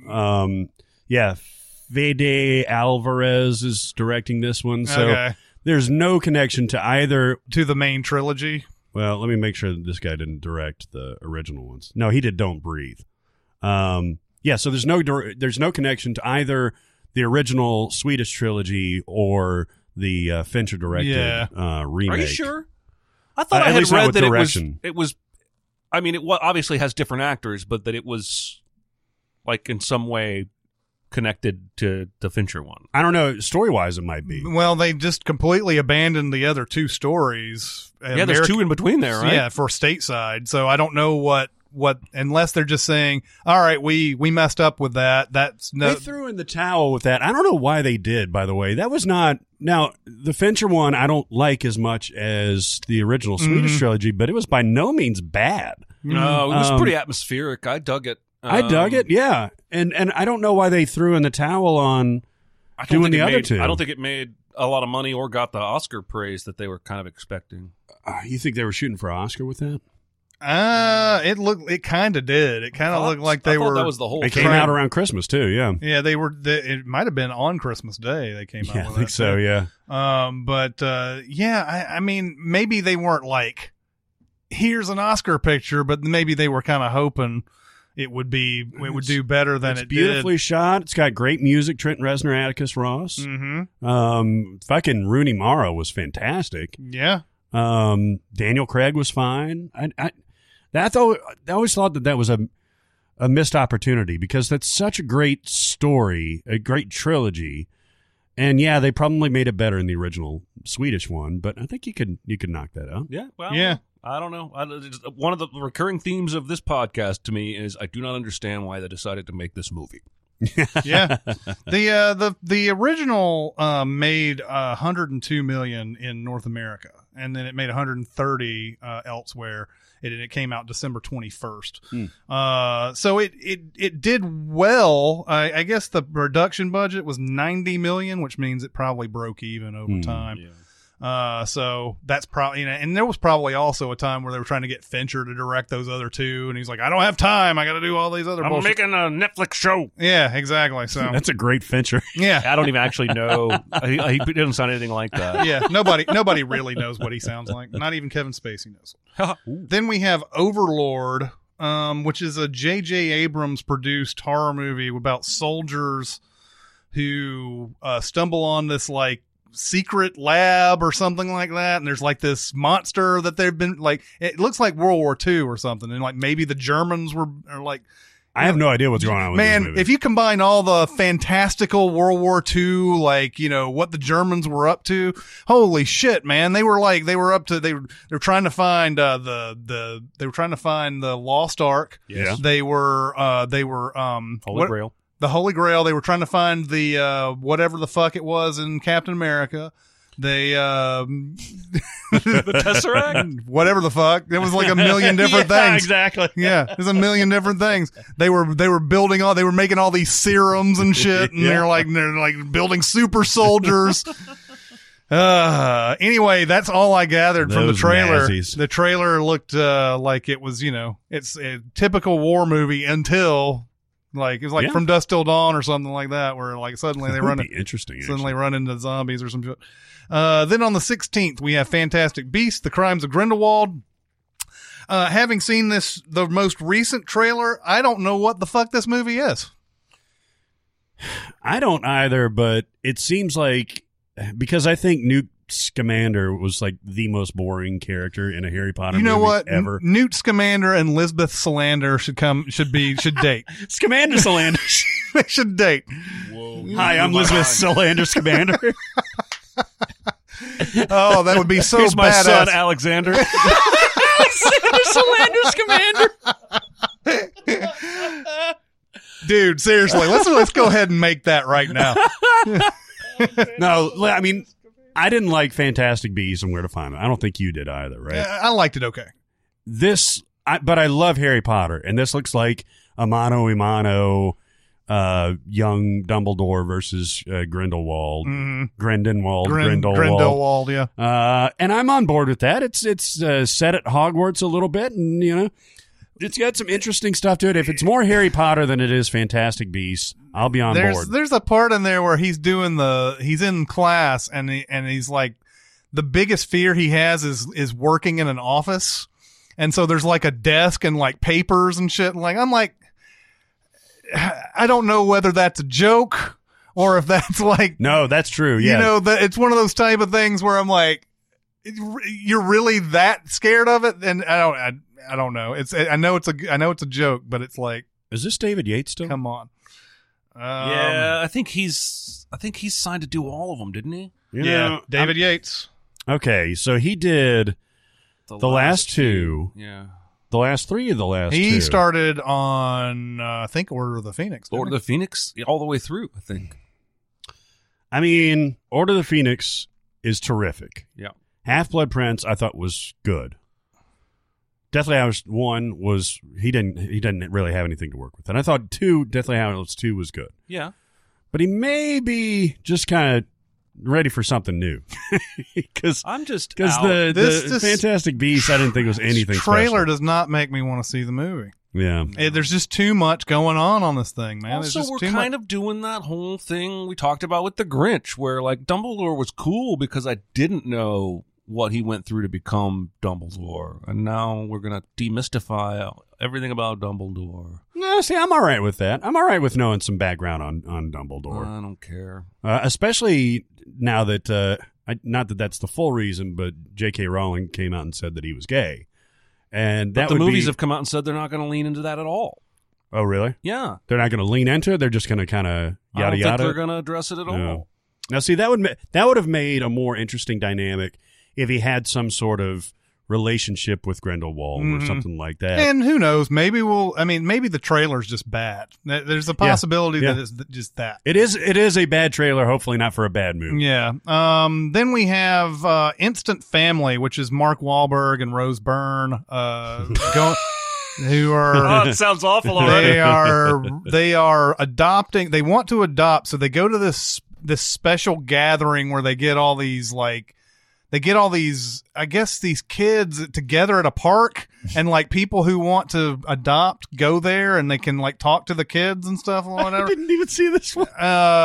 So it's basically like a dog shelter for kids. I don't know. In the park. It's Oh an my God. event that this orphanage puts on or whatever. Take your kid away from the park day? Yeah, I guess. But they end up getting they end up falling in love with this one girl that they want to adopt, and they find out that she comes with two other siblings. So they end up getting all three of them, and so the whole thing is about them trying to adapt to not only they're different cultures too, and there's all the. Now, when I saw this trailer, if this trailer gets any kind of widespread recognition at all, I would say this might be a surprise hit. Well, it was directed by Sean Anders of the Sean Anders that did Daddy's Home 2, Dumb and Dumber 2, We Are the Millers, and Horrible Bosses 2, which Yeah. I think you like. But just based on Horrible Bosses 3 2. of those 5 were big hits. Horrible Bosses 2 did okay, and then obviously the one shit show. Is this billing as a comedy? Oh, like yeah. He also did Sex Drive for the screenplay. Oh yeah, because I could see something. I mean, a setup like that, I could see going for drama. Yeah, or but tear-jerking. it's the. Watching this trailer, I was like, oh my God, this is going to appeal to so many people when they see it. It just it hits all of those, like, if you were to write a movie, if you, Jeremy, or you, Barrett, and you wanted to make money with a movie with this premise, you would write the shit that's in this trailer. So you're not saying it's going to be good. You just think that it could be a hit. Correct. Gotcha. Okay. All right. Now, if it gets to November 9th and nobody knows about Instant Family by that time, then yeah, obviously it's going to tank. But then watching that trailer, I was like, God, this hits all those buttons, man.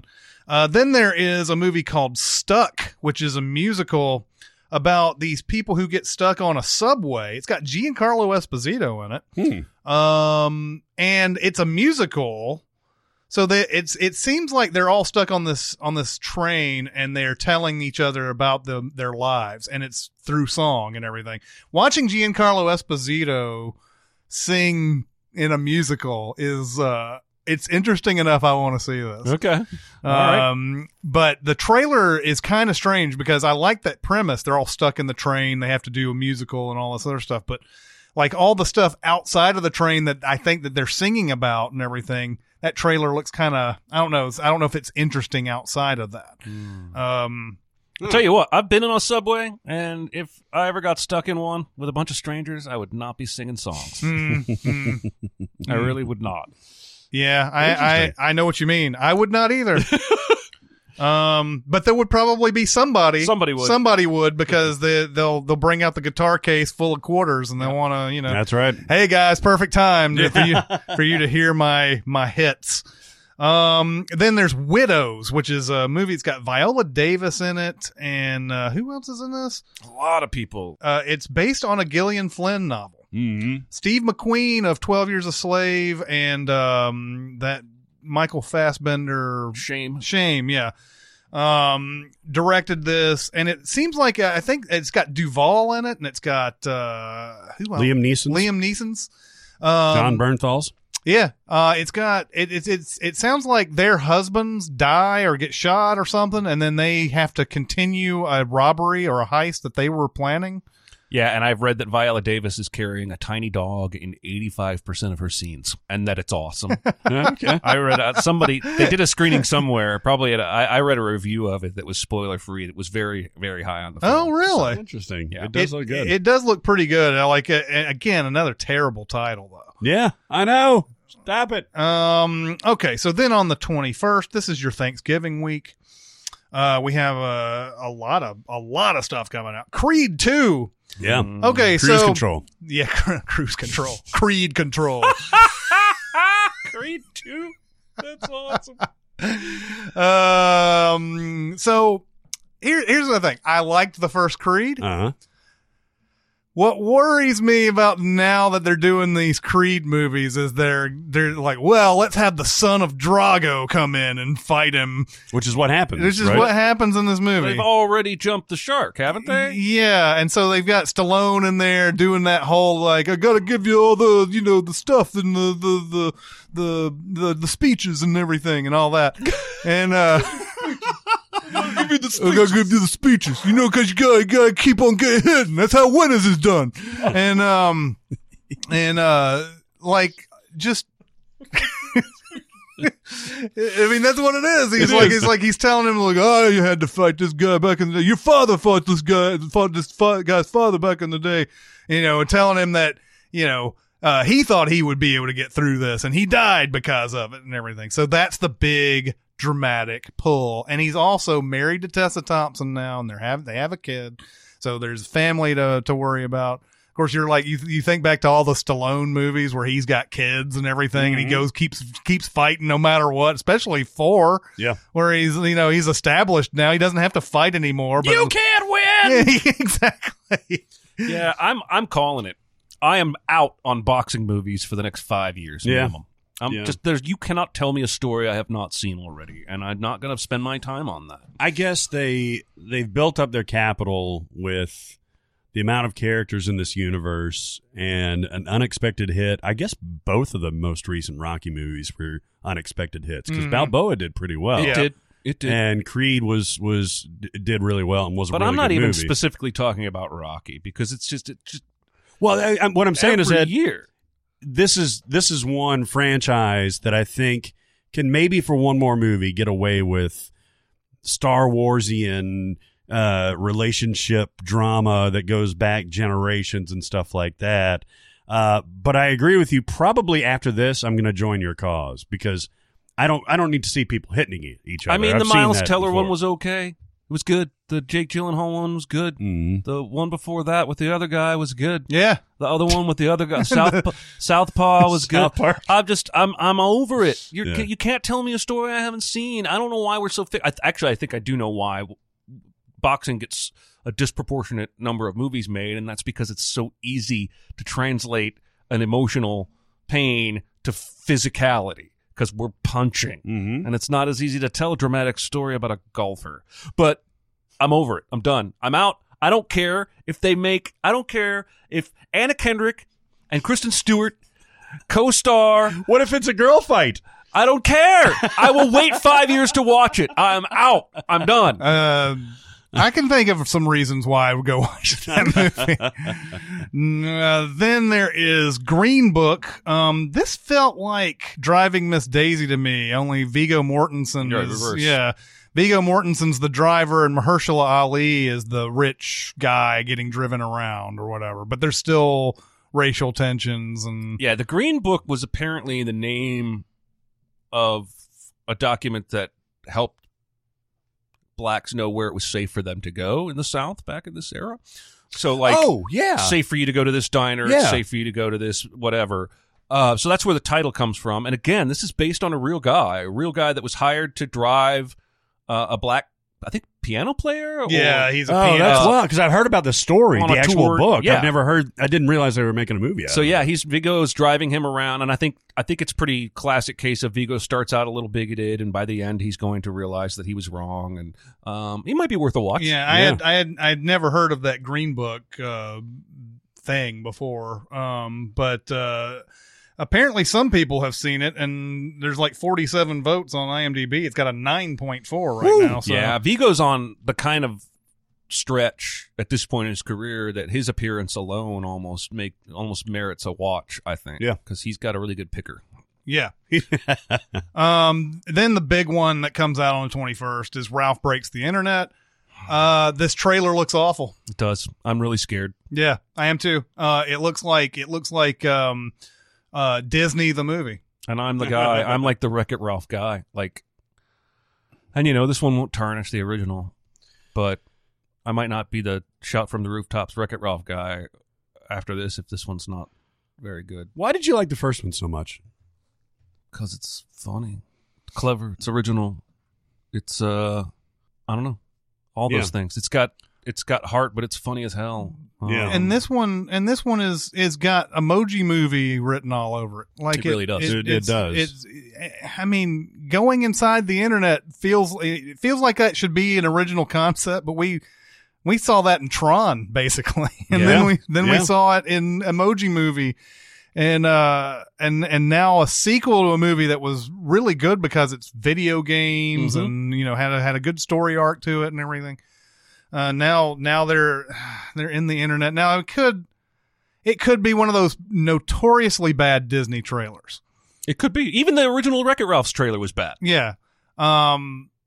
But I really don't know. Like, I don't like the idea of the Sarah Silverman character getting in, with all the princesses Me neither.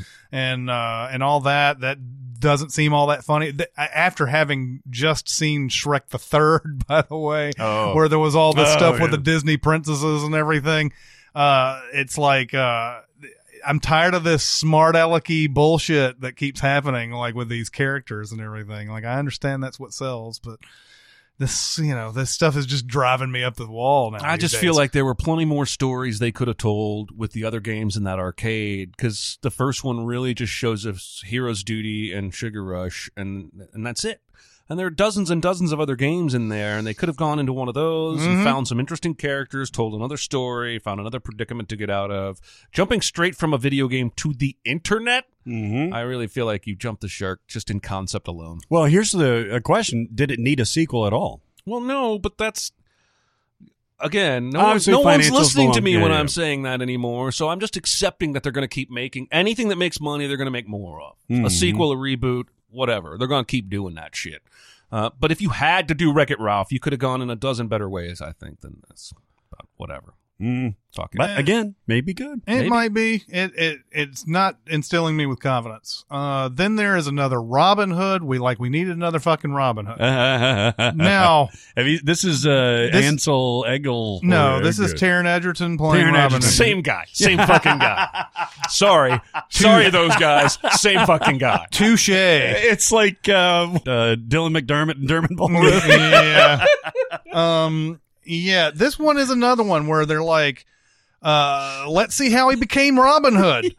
And it's show him doing CrossFit. and they show Jamie Foxx plays Little John in this, and he's training him and everything. And so so this is how he became a badass with his bow and arrow. Okay. And then, of course, if you had to pick one actor to be the Sheriff of Nottingham these days, who's that motherfucker going to be? Ben Mendelsohn again. Yeah, my God. This motherfucker cannot get a hero's I role. know. I think there's some other movie that's coming out with him in it where he's not the bad guy. Or is he the bad guy? I don't know. I saw another one where he is the bad guy. Yeah, he's always the big bad in these fucking things. I mean, we don't have to spend too much time on fucking Robin Hood. Just know that the movie has these movies have been made 100 times. Yeah, there's 1 million Robin Hoods out there. Why do they keep making Robin Hoods? Because they don't have to pay anybody for the rights. I well, guess there's that. so. And all right, look, Prince of Thieves was not a good movie, objectively, and Costner was not really good in there either. Kind of switching my stances of last podcast. But for some reason, I love that movie. I love watching it. It's probably fucking Alan Rickman and Guy of Gisborne and all that stuff and Morgan Freeman. I bet you that there's going to be a group of kids that this catches at the right time, that this will be their Robin Hood. I think the Ridley Scott, Russell Crowe one completely missed everybody because I didn't think it had an audience, but they're clearly going for a younger audience, more fun, more sex, more romance than the Errol Flynn stuff did, the Kevin Costner stuff did. I think we're overestimating Taron Egerton's star power after 2 Kingsman movies. And that skier movie that nobody saw. Is it Egerton or is it Edgerton? I don't really care. But you said that very confidently, like you've heard it. No, I've never heard the name. I just assume it's Edgerton. It probably is. I don't know. But my point is, I don't know that he can carry a movie, especially a Robin Hood. Also, do you remember who played Maid Marian in the Kevin Costner one? Mary Elizabeth Mastrantonio. I just wanted to make sure we talked about both famous Mary Elizabeth actresses in this podcast. Oh, my God. I could talk about Mary Elizabeth Mastrantonio for a long time. Yes. Winstead, Mastrantonio. Are there any other Mary Elizabeths in Hollywood? There's a lot of Catholics. I don't think so. Yeah. Then there's another movie called Second Act, which has no chance whatsoever. Jennifer Lopez starring vehicle where she's, I guess this is the second act of her career or whatever, and she's being hired into this corporate world or whatever. And like the only thing that I kept thinking about during this whole thing is I don't know if Jennifer Lopez can play these like poor characters anymore. Yeah. Like, is this a drama or a comedy? It's like both, romantic comedy type of thing. The IMDb description: a big box store worker reinvents her life and her life story and shows Madison Avenue what street smarts can do. And so like I just don't buy. I know she's Jenny from the Block and all this other bullshit. She's too much diva to be someone who's poor and comes into this kind of setting and like, oh, look at what street smarts can do. Well, I'm glad you said that because I feel a little bit of the same thing with The Star Is Born. Like I'm going to have to somehow buy that Lady Gaga doesn't have confidence. Yeah. She wore a meat dress, for God's sake. I know. She's the most confident person I know. Yeah, I totally get the same vibe here. I'm not sure it's going to play. Yeah. But just timing wise, I think it's going to get avalanched anyway. Yeah. Really, honestly, a lot of these movies, I don't understand what they're trying to do. Thanksgiving is always is like half tentpole type of release date, but it's also a dumping site a lot of time. Yeah. They're like, well, maybe we'll come out with it on Thanksgiving and maybe people will come see it and all that. But you're running up against some really heavy hitters right there. If you go, once you get past Ralph Wrecks the Internet or Ralph Destroys the Internet. Breaks the Internet, because they have a big argument about that, by the way. Yeah, that's right. Yeah. Once you get past that and you get past Creed 2, and then I think Robin Hood's going to fall by the wayside on this too. Once you get past those, I mean, nobody really wants to watch it. Do you think Fantastic Beasts is going to do well? Yeah. Like at the same level as the original? I think most people are still interested in more of that world. I'm not, but I think most people are. Yeah, I think it's going to do perfectly fine. I know that there was some like movement out there like, how dare you put Johnny Depp in this movie, but that's not going to matter in the end. No. Yeah, people were always, especially as J.K. Rowling's name is featured prominently in it and everything. I mean, she's a goddamn delight, by the way. This woman is a light in the world that should go on forever. Her Twitter account is fantastic. She's good at it. It's She's peerless. She has a nice output. She contributes to society, even though she's a gajillionaire. And she's easy on the eyes, to be honest with you. Yeah. And I just adore this woman. Yeah. I think she is just a treasure. I was with you right up until the end, but it's all right. No, I like her a lot too. I like her. I like her a lot too. On to the limited releases, we have Bodied, which is a weird rap battle movie. Have you seen this? The trailer, No, but for this? Eminem produced this. Yes. I haven't seen the trailer. It's weird. Like, I don't know what to think of it. Like, it starts like the main crux of that trailer is this like nerdy white boy with glasses starts trying to rap battle, and then this guy who's physically superior to him also just lays down very Eminem style rhymes at him, and like not only beats him, like bullies him this way, but bullies him physically as well. Yeah. And then it just ends the trailer. So like I don't think they have a full fleshed out idea of how to make this trailer yet.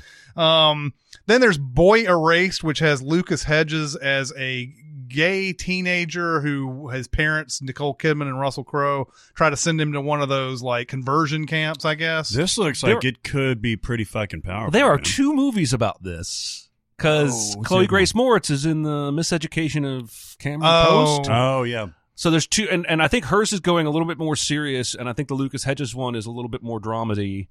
But I've heard good things about. They both played at festivals already. I've heard good things about both of them. This guy can just keep putting out movies, and I'm going to go see him just because. And they're always around award season. Yeah, he's just fucking amazing. Yeah, this Lucas Hedges. He's going to be. I mean, this is somebody that you can look at down the road as like it's a little hyperbolic, but like a Daniel Day-Lewis almost. We're seeing a lot of like actors in this age range who are just stunningly good. I think Chalamet. I know what you mean by what you got. I'll be willing to be wrong about that. I was pretty blown away by his performance. Yeah, and even the kid and White Boy Rick, and there's several who are just like showing some real chops early on. Tomasino. Yeah, really good. Tommy Tomasino. That's really good. People really don't give that Jurassic Park 3 performances to. They do not. I mean, he's in a completely different movie. That's how good he is. Totally. Then there is The Front Runner, which is the Gary Hart biopic with Hugh Jackman playing Gary Hart. Just the story we need right now. Yes. He gets taken down by like a cocaine scandal or a prostitute scandal. It was an affair. I remember. That's so. It's like it means absolutely nothing to 1988. That was huge. Well, fucking Howard Dean got derailed by yelling at a fucking rally. But I remember this though. I remember this, and I think that this is one of those rare times where me being 1 or 2 years older than you guys makes a little bit because this was everywhere. Everyone was talking about this, and I think that's why they're making the movie. Is that he's one of the last few that was truly derailed by an affair. As you say that, we live in Nashville with Megan Barry. Yeah. So he's not.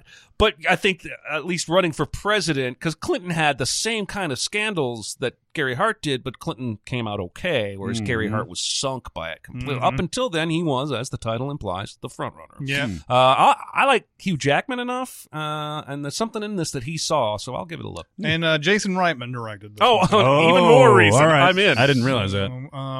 Yeah, there's always that. Then there is Outlaw King, which is the Robert the Bruce Netflix original, which has Chris Pine as Robert the Bruce, and I don't think one hint of William Wallace at all. In fact, I think I went to the IMDb and I don't see anybody playing him. So they're definitely trying to get away from Braveheart on this. Yeah, I don't know what to think about this. The trailer looks pretty good. Story is good. Love me some Chris Pine. Didn't quite buy the accent, but hey, you know, I mean, Mel, I keep saying Mel Brooks in my head. Mel B. Mel Gibson pulled it off. I mean, I think Chris Pine is one of those that he's the future, like De Niro, Pacino level. Like he's great in everything, and in most things, he elevates everybody around him. So you're optimistic about this? I am, just because. Just everything from Star Trek to Hell or High Water. I agree. No, I agree. He's amazing. Even Wonder Woman. Yeah. I think you take him out of Wonder Woman and you put any other good actor in that role, and it's going to be missing just enough to make it less, because he has a little bit of magic in him, I think. I think he's special. Anyway, I'll check it out. But yeah, Well, and speaking of which, the guy who directed this, David Mackenzie, also directed Outlaw King. Oh, okay. Directed Hell or High Water.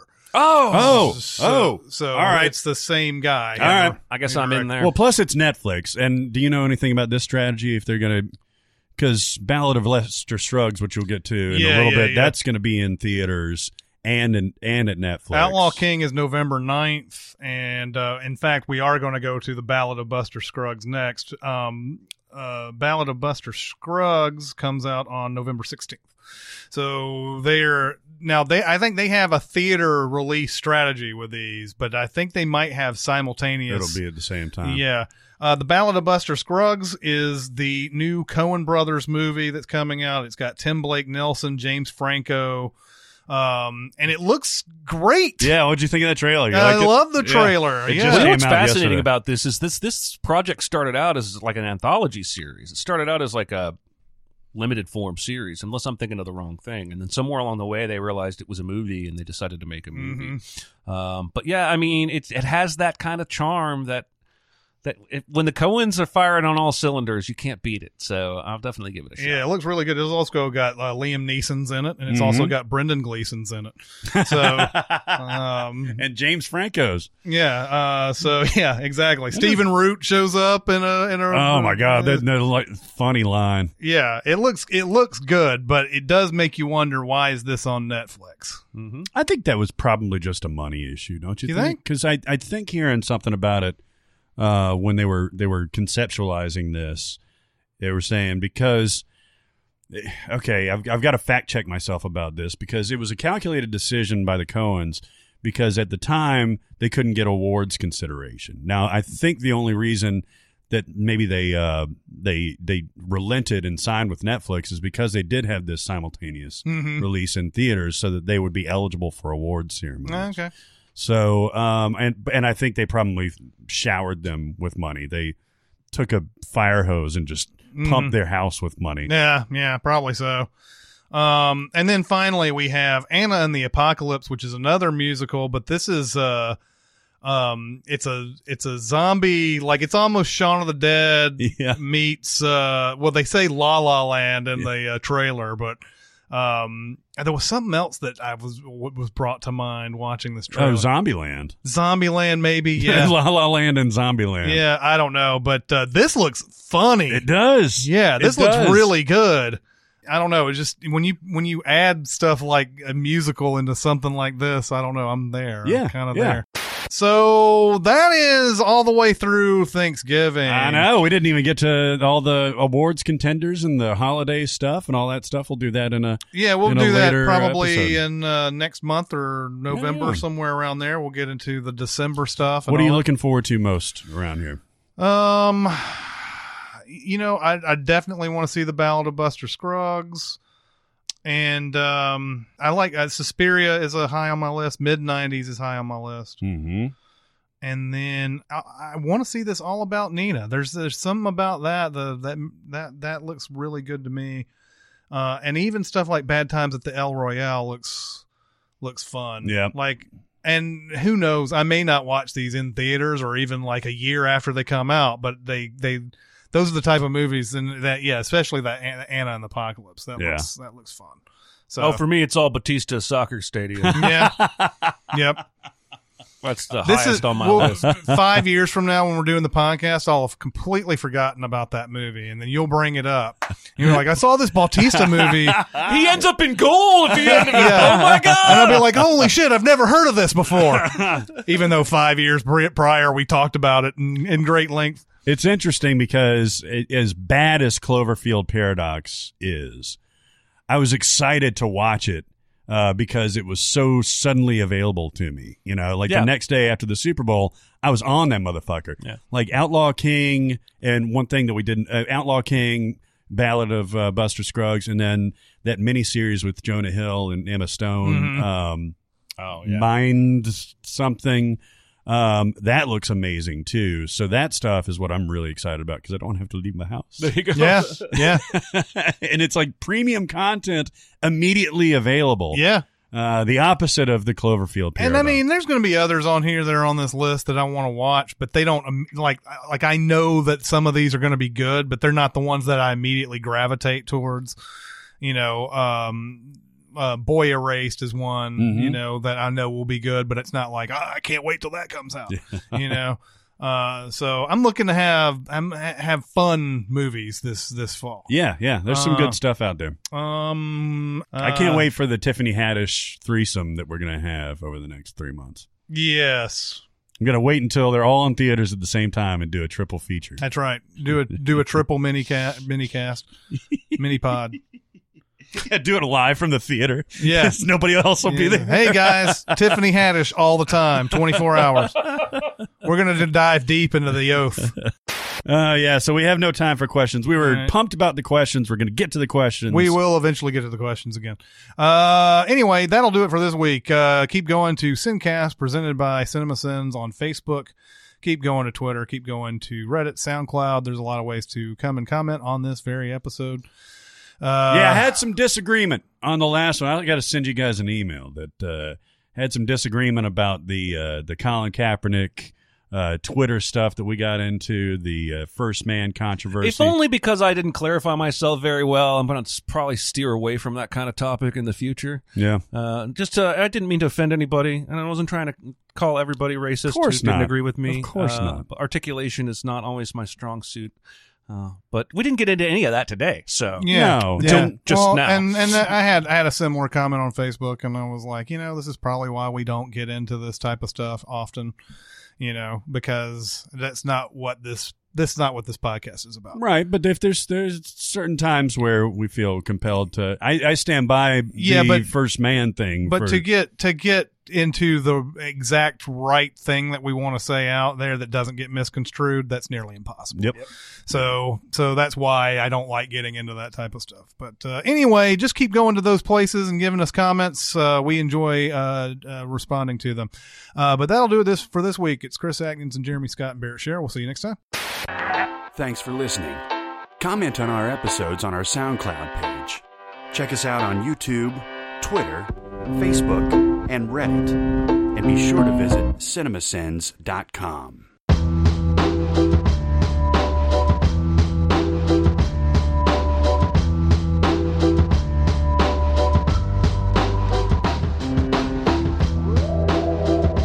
I just have to grin and bear it. Anyway, cut all that out. Whenever somebody says grin and bear it, do you ever go, hey, what do you need? Yeah. There's been many times where it's almost like the the drunk dude in Grosse Pointe Blank, where he's like, I'm drawing a complete blank. Yeah. Yeah. Like somebody will be like, I guess I just got to grin and bear it. I'm like, fuck you. Yeah. Sorry. What a dick. That doesn't happen to people who use their Christian given names. I know. I'm just joking. You can start going out and fucking, getting all we can get to be like Color of Money or something like that, where we're hustling people. We're like, come on over. Yeah. Come on. No. Like, oh my God, playing. I'm so horrible at this. I'm so wasted. 300-yard drive. I've never been able to do that. Never once. It's so crazy. That'd be great. Like Forrest Whitaker. Yeah. God, he's so awesome. That may be one of my favorite roles he's ever done. Oh yeah, because he can't help but smile at himself. Yeah, but he's still trying to do the polite thing at the end, like, oh, it's okay, it happens to everybody. But he's like grinning, like, I fucking got you, dude. Yeah, and it's also one of my favorite Paul Newman moments because he's like, "Are you a hustler?" And he's like, hey man, hey, if you want the money back, there's no hard feelings, blah, blah, blah. Are you a hustler? He just keeps asking that question and he never answers it. And, he knows the answer. He just wants him to hear him say it. I watched A Law-Abiding Citizen. I saw you put that in an email, and I love that you had a good time with it. Because it's just, it's fucking bonkers. It's exactly. It's been enough time between that to where you described it where I forgot a few details, like at the tunnel bit and all that stuff. And I forgot how much Jamie Foxx distrusted him in the beginning. He's like, oh yeah, sure, I'll get you a bed, whatever. And the fucking exploding cell phone with the judge. Yeah, man, It's so insane. fucking great, man. It's so much fun. Oh yeah, And yeah. they were like I don't like Gerard Butler in anything besides like 300, basically, but he was perfect in this. I'm telling you, man, I almost said this in a previous podcast. I think he's intentionally choosing the most insane movies possible. Because I watched this one with Pierce Brosnan where he had had an affair with Pierce Yes. Brosnan's wife, and Yes. Pierce Brosnan takes him and his wife, kidnaps them. Oh, It's batshit it's not insane. It's not Prisoners, but it came out around the same time as Prisoners. Yeah. I never saw this. I'm not saying you should, and then he's got that White House down has fallen, whichever one he's in, and even the 300. He's in some video game movie. I don't know. Gamer. Gamer. Yeah, Gamer's a Shattered. Shattered. Shattered is the name of Yes, it. Yes, because of course I was expecting Shattered Glass or that old. Was it Tim Robbins that was in a movie with Shatter in the title? No. There's a movie from the 90s with Shatter in the title. There was I think there was even another just Shattered. It may movie. be that then. Yeah, Prisoners came out long after Shattered, but I know what you're talking about. Shattered Fingers. Yes. Fingers. Anyway, I feel like Gerard Butler is intentionally choosing batshit insane movies and just having the time of his life. I guess so. He didn't look like he was having all that much fun in Geostorm, but I think Or- Geostorm was just like a favor called in by somebody. Well, again, Geostorm is a batshit insane movie. Yeah. It was nowhere near as fun as a law-abiding citizen. Well, no, I agree. Mom, I'm a law-abiding citizen. Well, I guess. Are you fucking kidding me? You were just about to let me go. I love the I bit just- where they describe him as the world's best planner, right? Yeah. Yeah. If you've thought of something, he has too, or Yeah. whatever. I'm It's just too smart for you. yeah. They keep casting him too as these American heroes who are Scottish. Yeah, he's got just obvious little Scottish things like coming in there. this there's a submarine movie that's coming out with him in it, and he's like the main guy. in that. Awesome. And remember, also he was in Phantom of the Opera. That's right. That's such a weird thing. Before he was really famous, But he was good in that. yeah, he was good. And But you go back after you know what you know about his career, and then you go back to Phantom of the I Opera. know. It's like, what the fuck? and I think he sang in that. He too. did. Like, you can still hear some of his brogue in the way he sings. the Yeah, song. I can't. I'm so happy that Amy Rossum is released from Shameless, so she can do better. Maybe shit. she can do some other stuff now. Yeah, Although there's a few people I know that love that show. my wife loves that show. I've never seen it. It's And I gross. love- It's a gross show. I love all the people in it. Me too. The premise always sounded kind of like you're saying, no, there's hardly anyone to actually root for. Nope, it's gross. I've seen about 6 episodes of the first season. You root for her essentially, but she's not perfect, but she's not doing anything to really bolster your faith in her. I don't know. I hope she does a million other things because she's amazing and beautiful. Go ahead. I was always told that you staying at your house most of the time is what made you sick, Interesting. not going out. Interesting. That I need to get out more. most of your germs and stuff are actually in, and you're getting sick because it's your own germs that keep interacting with you. Did you see that study that found that the TSA plastic bins have more germs than the toilets in the airport? Mm-hmm. Yeah, see, and that shit just doesn't worry me. I wish they'd just not even bother with that. Like how many times do I go out every day and do stuff that's, there's probably, if I saw the bacteria, yeah, it'd be awful. But I just none of that. I've been out too many times and never gotten sick to really worry about, the bins and fucking airports and shit.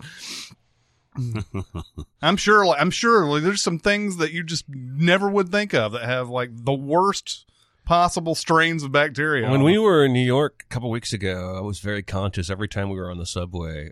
When I could, I would just wrap my arm around a pole and then put that hand in the pocket instead of actually touching the thing. Because I don't know. I just feel like, and of course, I didn't get sick. I grabbed plenty of those poles throughout the stay, and here I am. I haven't had any sickness, but still, it feels like just mathematically, just being in New York City for an hour, you should catch a cold. I know. I was seriously a germaphobe when I moved to Chicago, and getting on the train all that many times. And I would get in my space where you saw me in New York, where you could cram in the corner between the door and the divider there, and you wouldn't have to touch anything or anyone. You can literally do this and listen to your earbuds the whole time. But then when Cubs games started and like rush hour and all that stuff, I was just like having to hold on for dear life. And eventually I was just like, fuck it. I don't give a fuck. Like have a Italian beef in one hand. Yeah, A big city will break a germaphobe pretty quick. Yeah, totally, man.